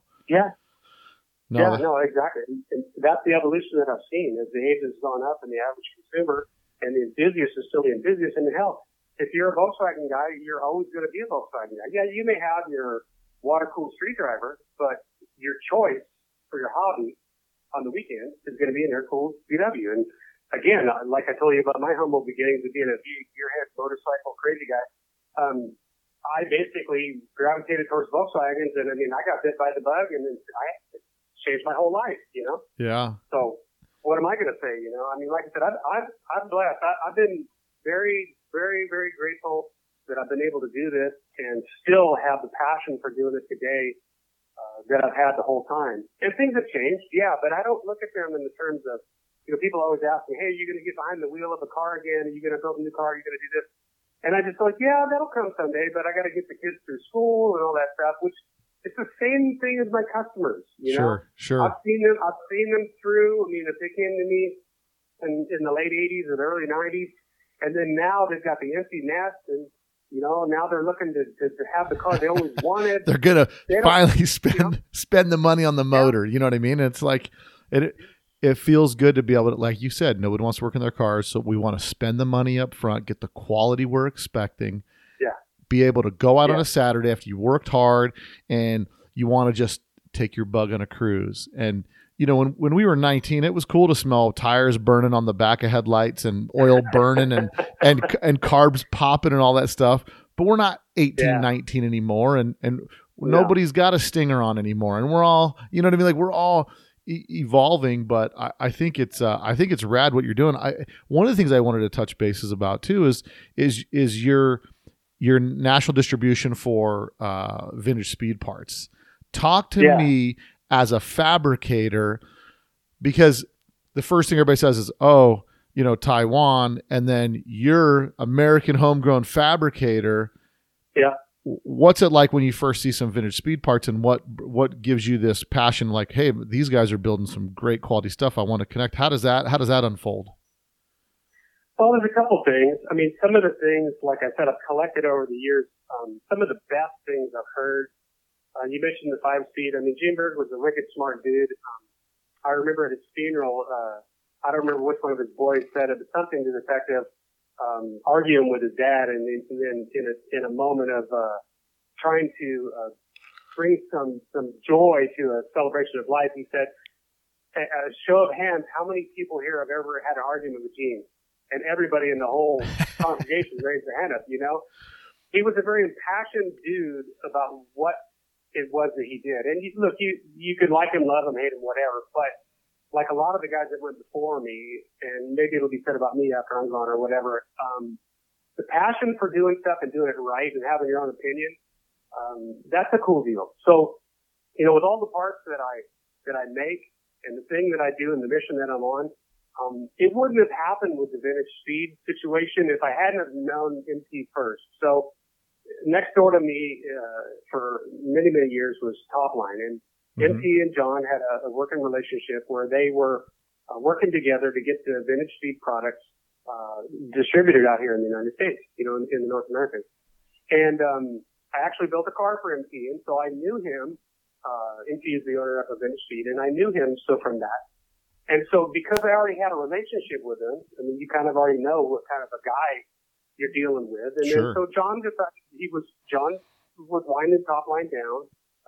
Going into more of a semi-retirement. He gave up his big unit next door here and a big rent, no employees, and decided to kind of scale it down so that he could do, more of what he wanted to do instead of the stuff he had to do, which is, I think, where we're all headed eventually. I think that's the deal. But Ming came to me one day and he said, hey, let's go to lunch. And so I said, okay.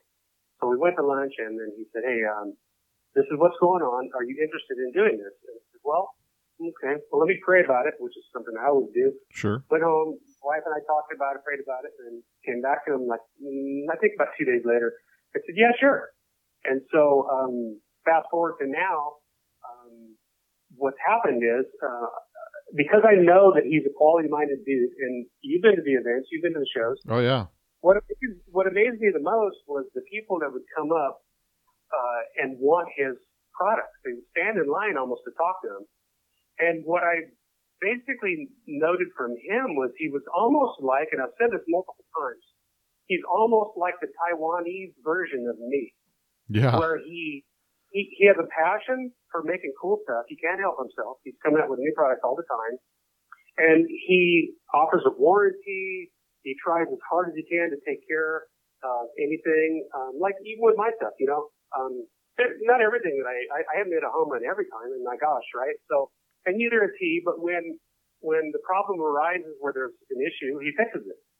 Another problem, he fixes it. I mean, with the catalog that he has of all the products, I was impressed. So I agreed to take over the mantle, and it's been about a year and a half now, and sales keep going up, and we're restructuring our business. Rewind the tape a little bit. I brought up Gene Berg earlier for this reason.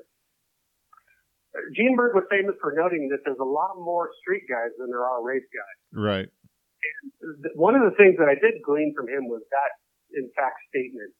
And knowing that I'm a race guy and my market share is X, and I look at the industry as X, I've been trying to, with that thought in mind, there's more street guys than there are race guys, to come up with parts that cross-platform and that can actually make it into the street cars that these guys have and want. So when the vintage speed thing came along, I'm thinking, hey, this stuff is not drag racy stuff. It's not really necessarily American, stuff. It doesn't look like it. It looks kind of European-ish with some kind of other deal going on, but I like it. And the more I look at his product line, I thought, you know what?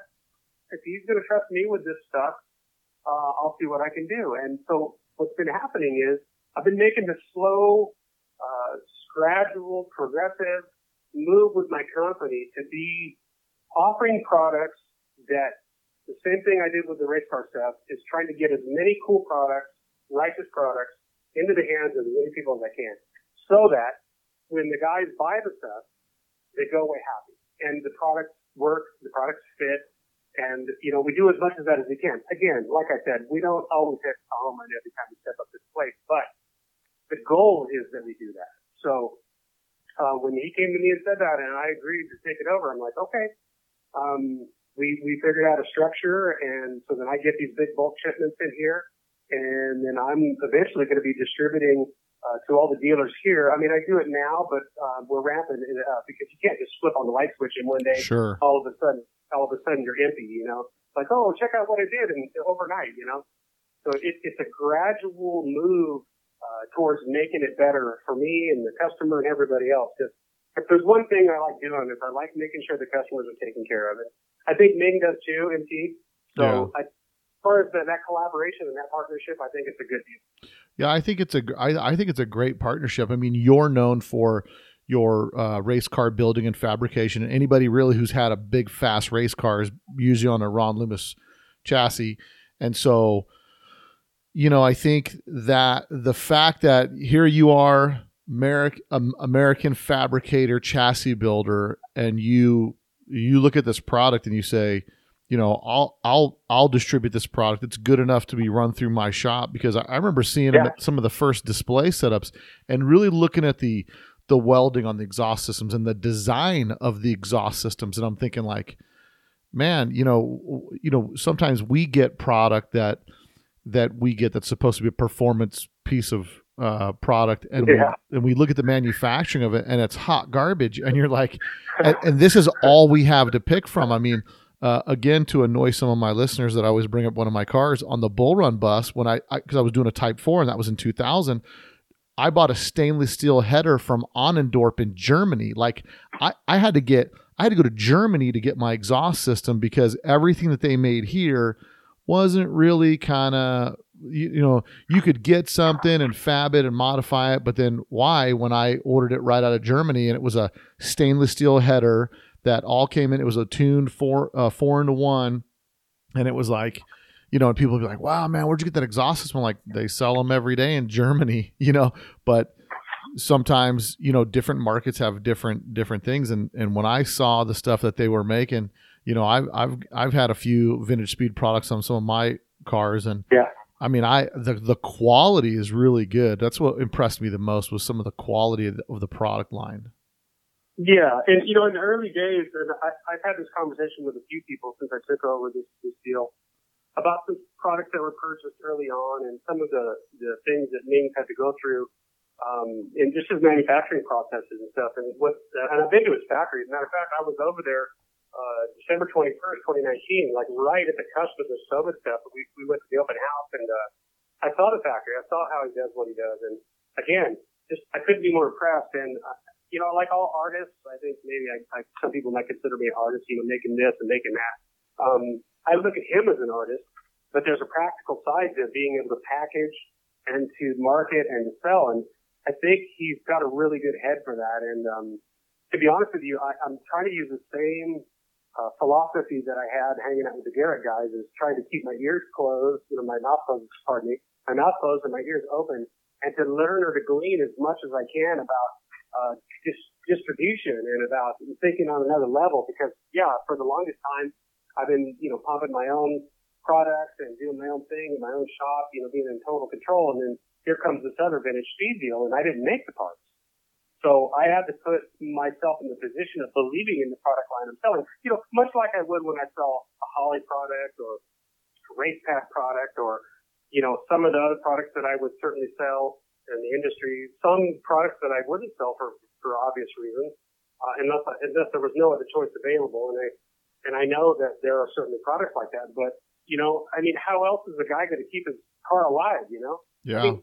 When you look at the vintage speed thing, let's take the exhaust for instance. There are guys, and certainly more American guys or whatever, that would probably never buy a can style muffler per se, right? They would be like more of the merge style mufflers. But there are quite a lot of guys that really don't care about that. They don't know engines, they don't know performance, and even if they were told it made 5 less horsepower, they would still choose to go with the vintage speed because.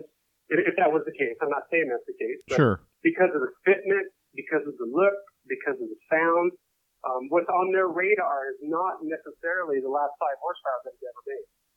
No, and that was one of my determining factors when I bought my first vintage speed exhaust system was that it tucks up completely in the apron and it comes out of the locations and it sounds like a merge system. You know what I mean? Like it sounds really good. And and you look at the welding on it, the quality of the product. I mean, I was impressed by it. And if anybody doesn't have any of those products, I mean, check out Ron Loomis Racing and get you an exhaust system ordered up. I know that my split window is being built right now, and my split it's over a buddy's shop down in Phoenix, and they're finishing paint work, and I've got to send them the brakes on it, but I've got a 2.6 liter Type 4 in that with 48s on it. But what I'm wanting to do is a vintage speed exhaust on that, but kind of a custom one.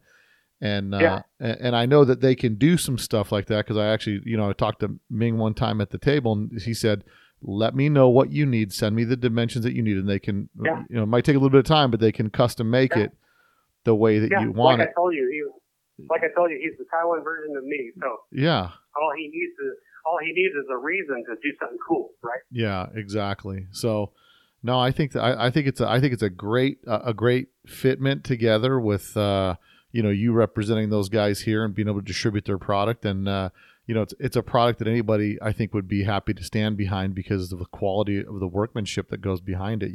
And it's led by a guy who's got the passion behind. I mean, that guy's got a car collection that'll make everybody's head spin. So I think for the garden variety guy, let's just say in America, they would much rather either order or call or email or talk to an American dude that understands everything they're going through and everything they want, than to try to send off some ordered email to another country. When they can have a choice of whether they're going to email an order in and wait for somebody from the other country or order from someone that's in their country, someone they can call if they have an issue or a question.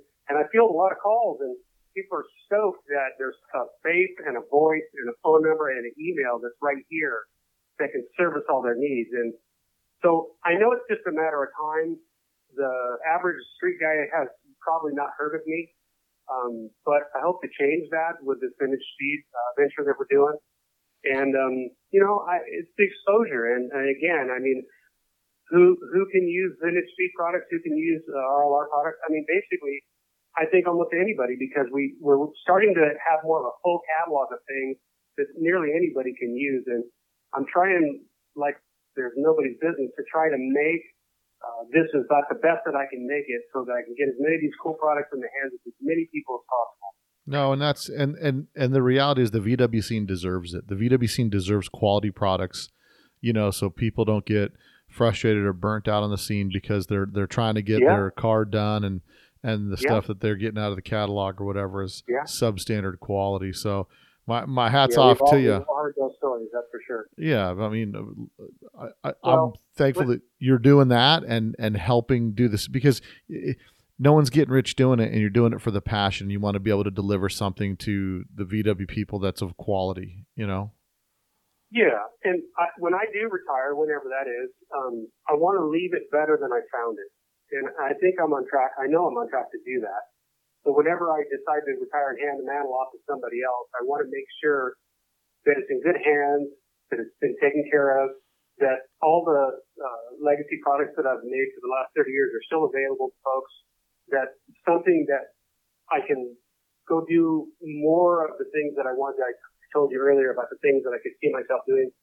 Playing and singing is one of my passions that I can really see myself doing. Yeah. That's what I do when I have a few moments to spare and I can kind of do my own thing. But yeah, during the day and making products and doing the vintage speed thing, I think the evolution, it's kind of like, I know you haven't brought it up yet, but I think of the company like Impy, right? Right. So when that first happened and it was announced, or you kind of heard through the grapevine that Impy was this and that, and it changed, right? It changed. The mantle had changed. And then there was a little bit of ruckus, and then they got that straightened out, and now it appears as though everything's on the right course.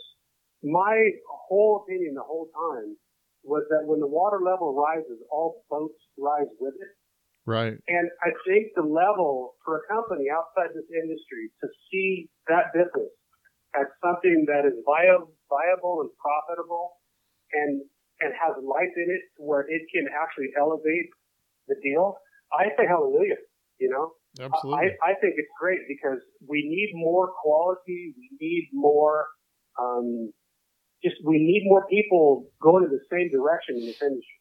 No, I interviewed the first CEO after the takeover of Impy, or after the exchange of ownership of Impy, and the direction that their intention is over there is to get back to where innovate new product, but get higher quality product out there for the consumer. Mm-hmm. And I don't see how that could be a losing proposition to anybody, especially if you're already the 800-pound gorilla, I mean, exactly. We talked about on that podcast that the VW industry has been an overlooked industry of a huge market of people that would love to get good quality product in the VW industry. Yeah, and the fact that some companies, some investor group is willing to put their money where their mouth was means, like what I've been saying, it doesn't die. It won't go away. It evolves. And with the vintage speed thing for me as a company, with the Impy thing in the industry, you could naysay all you want, and maybe you could try to roll back history and look at the past or da-da-da-da-da. I mean, you know what? You could do all that. But if I look at the things today and I look at the landscape today, I'm busier now than I've ever been. I'm making more products and my production is higher than it's ever been. I see just with the advent of some of this internet stuff, with the shipping barriers being broken down between countries, it's more of a global deal.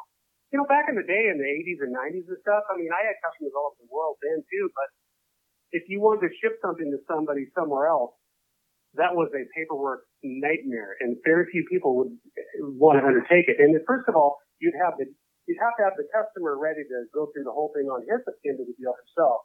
So that really inhibited a lot of it. But now, today, these days, it simply is a global thing. So, when I tell people, and I have over the years, they ask me, what do you do? I race Volkswagen. Really? Do they do that? and you know what I mean? So it's just like, I'm like, look, you have no idea. I've been on, I don't want to say every continent racing, but I've been in a lot of places. And usually when I go, it's because of racing, and people have no idea. Yeah. So you're right. It's a huge market that's been untapped, and even still to this day, no one has actually realized the open potential of this VW market.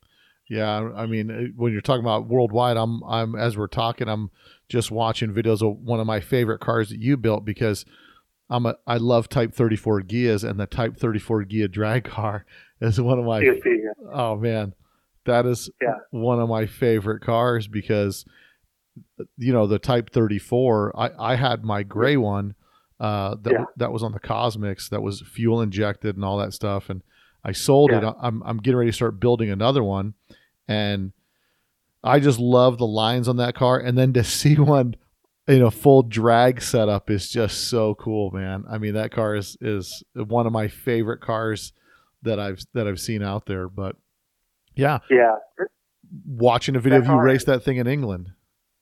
Yeah, that car has so much detail in it and every part of it. My hat's off to Peter. I mean, I built the car for Peter, and it sat for a long time, and then he got back on it and got the fire to do it. And then we raced it for a couple of years. Actually, we started running that car in 2010, and then he said it should get painted when it ran its first 8-second pass. So we ran an 8-second pass, which was his goal, and then he painted it. And then after that, we went like an 84, 159 or something like that. But Peter, being the quintessential German dude and being a total German purist, he wanted to make sure that it was a mag block and a mag in the case, a mag transmission case. It had to be a Volkswagen. If it could possibly be anything Volkswagen, it was going to be Volkswagen. No aftermarket stuff if he could help it, Right. Or some things he had to, but yeah. So he stuck to his guns on that deal, and it hauled the mail. And so now I think he's already achieved his goal, and he's happy to just let the thing be a display right now. But again, same thing. I've been a lot of places. I've been all over the planet racing, and the people are the same wherever I go. They're cool. Even, Taiwan, Germany, Japan, all over through Europe, Hawaii. I mean, the people are the same. They have a passion for VW. And, I always remember that when I come back here to go to work every day, when I get to travel and do my thing, it's, I don't know. Like I said, I've been blessed, and it's been a pretty cool deal. I see that there's a lot of life left in this deal, and I don't know, where's the next new product going to come from? Where's the next new cool thing going to come from? Well, and I mean, we know that with your passion behind it, there's a good probability you could be coming out with. I mean, who else did the Rev 6 clutch? Right? That's a pretty. Yeah. I mean, it's pretty. If no one understands the groundbreaking transition that makes from a performance driving and especially high horsepower control, I mean, that's pretty huge. So, I mean, that's a phenomenal innovation. And, like you said, you thought it was just going to be a handful of people using it. You've already sold 300 units. And I think the more people understand what they're getting for the average guy.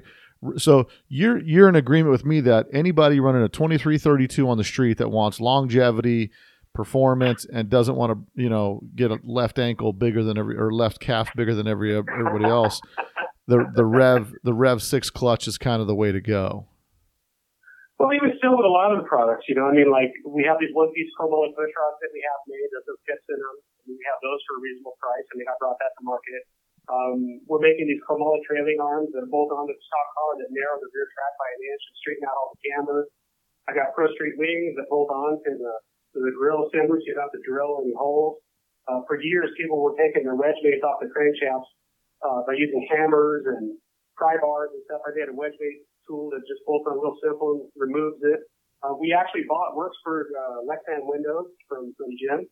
Yeah. And rebranded it as an RLR brand, ProLite Lexan windows. So we have all the Lexan windows for the street guys, if they're going to run like a cowlick rubber, or if they want like a flush mount. Mm-hmm. We do our Chevy brakes, front and rear. We do just a whole line of stuff that we do. And that's just some of the stuff that I just scratched down before you called me and we did this interview. Well, there's a whole lot more. People can get they can pick up the race pack stuff from you. They can get a lot of that. A lot of that stuff from you, and you've got the understanding of how you're putting this stuff together on the car. So in addition to that, I mean, they can get some of that support from you as well, where you've got the history and the know-how of, I think there's value in that knowledge, because you can save someone from going down a rabbit hole of spending a few $1,000s, then finally figuring out they should have gone to the right instead of to the left, or. Yeah. Oh yeah. Back to Gene Berg again. What did he say? Buy one, cry one. Right. That's it. Right. You cry one time because of how expensive it is, but get the right part. Yeah, and remember back in the day, he was talking to people who were predominantly in their 20s, probably, right? Yeah. And now when we say that, we're talking to people who actually understand that, because they're from that generation. They already know that if you're not going to, if something's too cheap, people are going to go, why is it so cheap? Like you see a genuine Garrett Turbo on eBay for $200, right? No free lunch. There's no you know what I mean? free When lunch. something's too good to be true, it's probably too good to be true. Yeah. No, I'm looking at your roll bar. So people, if they want roll cages, they can buy a weld together roll cage or even a bolt together roll cage. Yeah. On that roll cage, if you had a customer, let's say a customer is building a show car, right, and they like the bolt-in roll cage, but they said, "Hey, Ron, I know it sounds silly. Any way you could build this out of like and I don't know if it'd be counterproductive or what, but like out of an aluminum tubing or like a brush tubing or something more for like a show quality level." Is that something, obviously, since you've got the jigs and stuff, that's some custom end stuff that you could do in addition to your off-the-shelf type products? We do some of that stuff. Uh-huh. The only thing I really won't do is go into areas where I shouldn't go. Like, for instance, like if it's not NHRA legal, I try to steer away from it. In other words, if I tried to make something out of aluminum that wasn't really, meant to be a safety item or something like that, I'd have to steer away from it.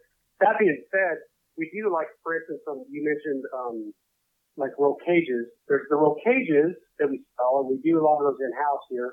We also sell the kits for people that's a DIY, so like do-it-yourself, out of mild steel and chromoly. But then we also offer a bolt-in roll bar that a guy with a street car, and I never thought that I would make so many of them, but it turns out that it's a popular item, and I really can't keep enough of them on the shelf.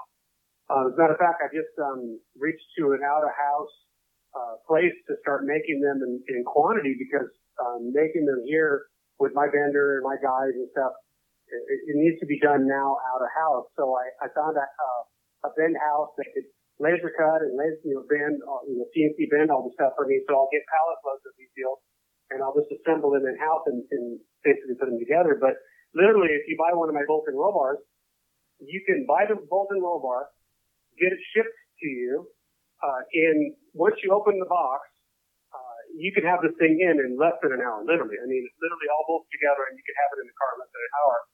And now you have complete safety equipment in your car. So even though it's a really big item, it's kind of pricey, but if you try to take it to a local shop somewhere, they're going to charge you at least that or more. Yeah, then will it be done right? You're not getting it built for that price locally by a custom chassis shop. Yeah. They're not going to spend the time and energy. I've seen, and you alluded to it earlier, I've seen what some people have put together, and it's just like, oh my gosh, you paid this? I mean, first of all, what ends up happening is a lot of these guys will take and they'll trust their car to somebody, and the car will get held hostage for a year or 2 or 3 years, and the work will never get done, and then they'll have to go pull their car.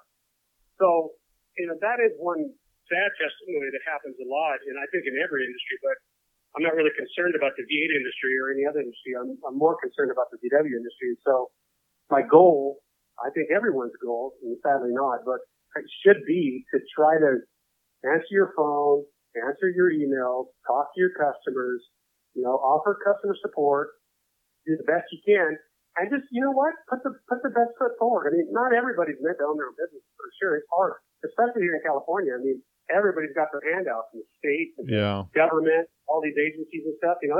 It's the higher ed district. That's for doggone sure. But you know what?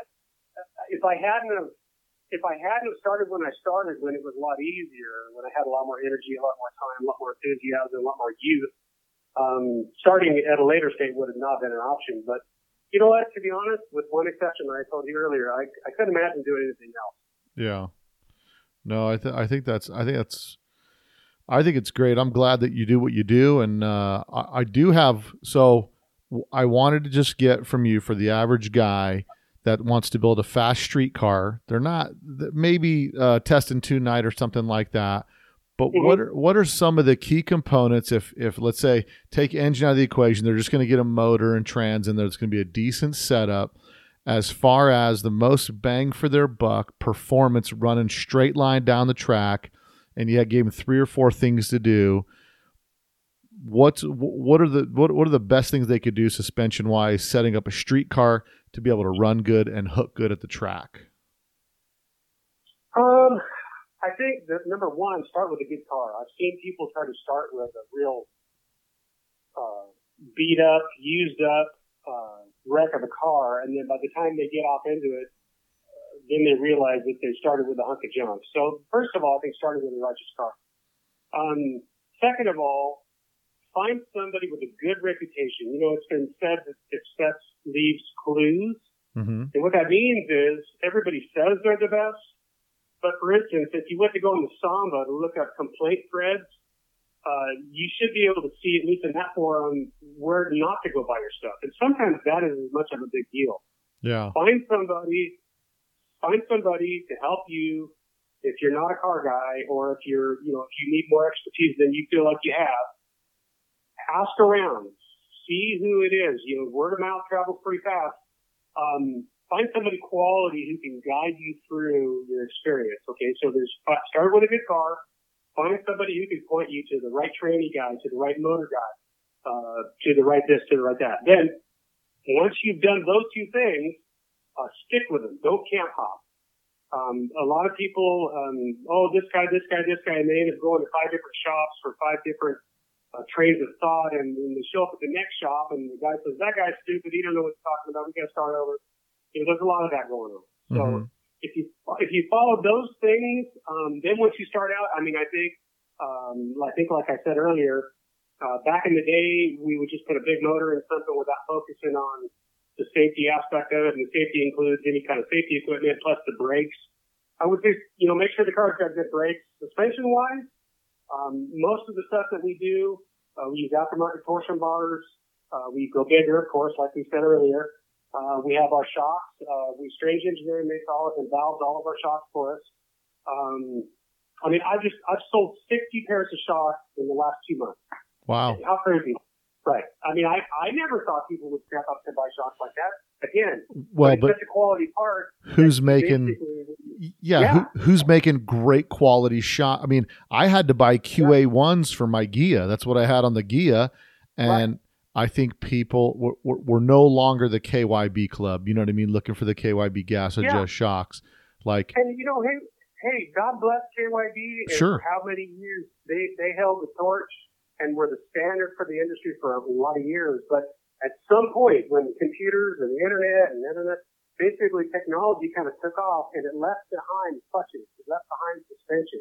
Yeah, the motor guys picked up on it. Oh, new cams, new this, do that, and the motors, using a deck deal to hone your cylinders, to make sure they're square and straight. I mean, the power that we're making now is so much more than the power we could make back then. The cars have to change. You have to upgrade the suspension. You can't use the old selector drop style of lowering the car. It rides like a covered wagon, for God's sake, right? Right. When we do one of our narrow beams, they ride like stock, literally. I mean, you put one of our narrow 4-inch beams in there with our shocks, they ride like stock, right? This myth idea that just because the car is low, it has to ride horrible, that's wrong. That was maybe the case 25 years ago, but that isn't the case now. In the back, when we put bigger torsion bars in, it's just simply to control the amount of power. So, like, for instance, if you put a big cam in your motor, would you just use stock valve springs? No, you can't. Why? Right. Because it wouldn't hold. Well, when you put a big motor in the car, let's say a big motor is anything over 100 horse, you need to step up the size of the rear torsion bars. I mean, really, you do. When you put bigger torsion bars in there, now you have control. Then you put our shocks on. Again, they have an external knob on the outside, so you can control it, and they're valved correctly for what you're doing. Then, like in the rear, we almost often use limit straps so that when you let off the gas, we talked earlier about letting off the gas on the top end, right, so you don't end up back in a positive camber situation. The limit straps, back in the day, people would just weld steel flop stops, but every time you let off the gas, it would be pink. You'd hear that solid feeling of metal to metal. Well, with the straps, they're really gentle, and they're easy. You can just put them on. We just give you longer bolts and spacers, and you just put the straps on. So once you do those things, I mean, dude, you're ready for 200, 250, 300 horsepower. As far as the suspension in the car, torsion bars, we do like adjustable springs. I have to say that, because if you've ever tried to change the spring plate yeah. angle on a car without having it adjustable, it's a bit of a process, and it It's- can take a while. Yeah, it's an So, ordeal. yeah, I know it is. And, so we do that. And so once you have the adjustment on the car in the back, from the shocks to the spring plates, you really can control everything. And then, I've got a lot of customers that have 250 horse motors that drive around the street, and you could have a mid to low 11-second drive around car that drives nice. Now let me ask you yeah. one question. What's your thoughts on those traction bars that connect the rear shock towers? Do they work? I think it's better than nothing. Uh-huh. But it's still the angle, like you're calling the torque bar. It still is. That's a really hard angle right there that comes off the top of where the shock mounts down to where the frame horns are. And if you didn't have nothing at all, that would be like a taper bar. What you're talking about? Yes. That would be better than nothing. But like when I did the bolt-in roll bar, I actually made these traction bars that actually bolt on with the roll bar underneath the package tray that goes straight down from the roll bar to the frame horns. And when you put that on and bolt that to the rear engine mount that goes to the two big bolts on the frame horns, then you can effectively have tied the roll bar into the frame horns and you have no more movement. So I know back in the day, like some of the guys were the bird deal. So when you would put the crossbar under there and have the two J hooks that go up and, right. After so many launches and so many shakes, then you have to go out and retighten up the nuts and the bolts and tighten it up. And then after the car could run a while, you see that it was kind of bent and tweaked and stuff. I mean, there's a lot of pressure going on there. Yeah. So the bolt-in roll bar you make, you tie it into the rear rear torsion bars or the rear rear yoke. Options. So basically you can buy the bolt-in roll bar with the driver's side door bar it comes with. You can upgrade to the passenger side so it's even, so both sides have a door bar that slide on and off. And then the other option is, other than powder coating, which we offer, is the traction bar that bolts on under the package tray that ties the roll bar down to, it's all bolted, there's no welding. So it bolts straight into your tranny mount where you put the two bolts in the frame ones. Nice. Yeah. And is it because I've never had a car where I did it and then didn't do it. I've never had one yet. Is it a noticeable difference driving the car? Oh my gosh, yeah. So I tell you what, here's what customers tell me. They didn't really realize how much the car moved around till after they put the deal in there. So sometimes when you pull into say you pull to somebody's house that has a little bit of a steep driveway, and it's a lowered bud, so you kind of pull it at an angle, right? Mm-hmm. And you can you're aware that the car's kind of moving. It's not like a convert or anything like that, but you're aware that the car's kind of, there's a twist going on. Yeah. Once you put the bolt-in roll bar in there, when you pull into that thin driveway, the car stays put. I mean, the car doesn't roll anymore. It doesn't have that body roll. Also, when you go down the road, the car actually, the suspension takes up the dips in the road after you put the roll bar in it. Because even though you don't really realize how much the car's moving around, the body, I've cut cars apart for years. I've taken them apart. I've so many times. The only way a Volkswagen is strong is when it's all bolted together. I mean, if you've seen the Volkswagen floor pans, they're pretty thin. Oh, yeah. The body in the roof section, across the roof, if you open the doors, you could literally cut it in half with a good, Ginsu knife, right? I mean, there's not a lot in the roof, right? Yeah. It's all sheet metal. So the car moves a lot more than you think it moves. And when you put one of these roll bars in there, you're reminded real quick, this is what customers tell me, how much more stable the car feels and how much more rigid the car is.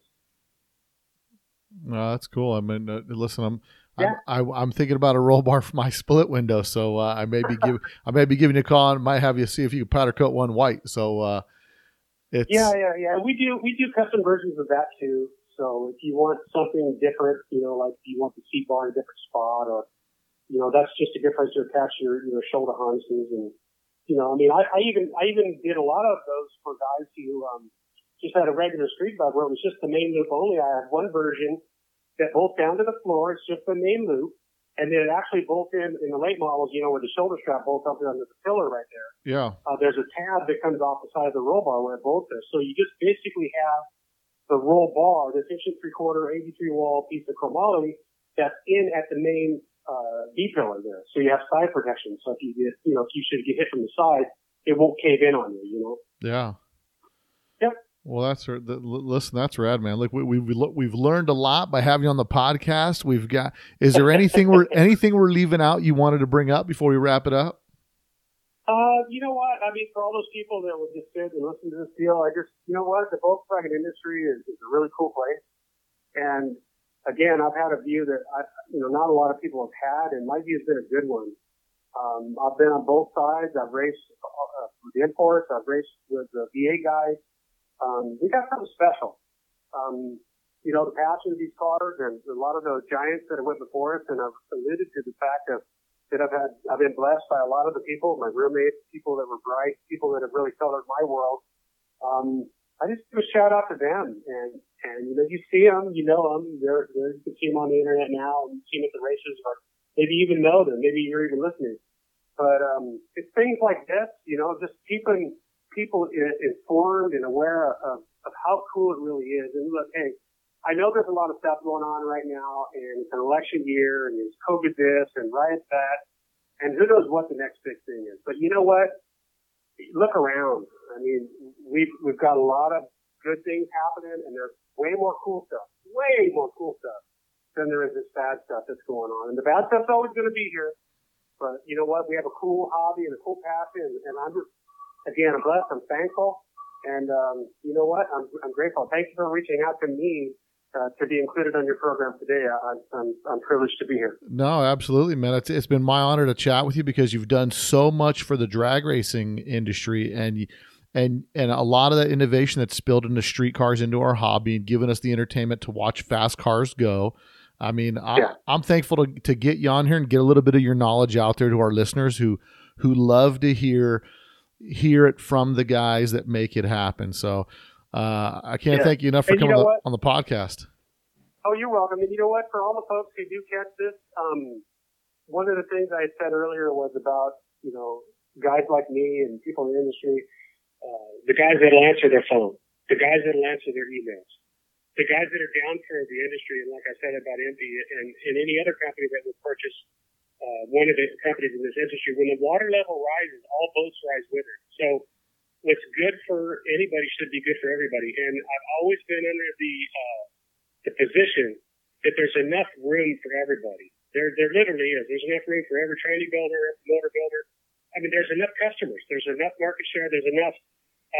This is not a can we all get along thing, but what it means is that the industry is a better place when more people are pulling on the rope and going all in the same direction. And I just, again, I can't say enough. I mean, if I had never met the people that I met early on, what would I be doing right now? Would I be just working a 9 to 5 somewhere doing whatever? Would I have never gotten into this? I mean, I don't know. It's been a cool ride, and I tell you what, it's not over. I look forward to doing much, much, much more, and I appreciate all the people that are listening. And if you have any questions, if you have anything you need, if you need to know where to go, where not to go, privately, I'll share that with you, or at least try to do the best I can to steer you in the right direction. I mean, not everybody's going to come to me for stuff, and that's fine. There's enough room for everybody, like I said. But I'm happy, and I'm busy, and I just thank you guys. Yeah, and people can get at you at ronloomisracing.com, and Loomis is LUMMUS. In case you guys didn't know, but ronloomisracing.com is your website where you can get all your vintage speed stuff. You can get your new clutch, and I think it's been really enlightening. I've enjoyed the stories, and by all means, when you've got something new coming out, man, bring it to Let's Talk Dubs. Let's let everybody out there know what you have coming up, and let's definitely do what we can. And our listeners, man, let's support RLR and guys like that are out there just grinding away at it every day. Yeah, rock and roll, man. Thank you. I appreciate it. Hey, Ron, I appreciate it, man. Good talking to you. All right, buddy. Peace. All right. Well, if you like that podcast and you want to hear more, make sure you subscribe to Let's Talk Dubs podcast. Like us on Facebook and follow us on Instagram, as well as if you want to support the podcast, go to letstalkdubs.com, pick up some merch, and support your favorite VW podcast. Until next week, guys. Later. A Volkswagen is a nice station wagon to have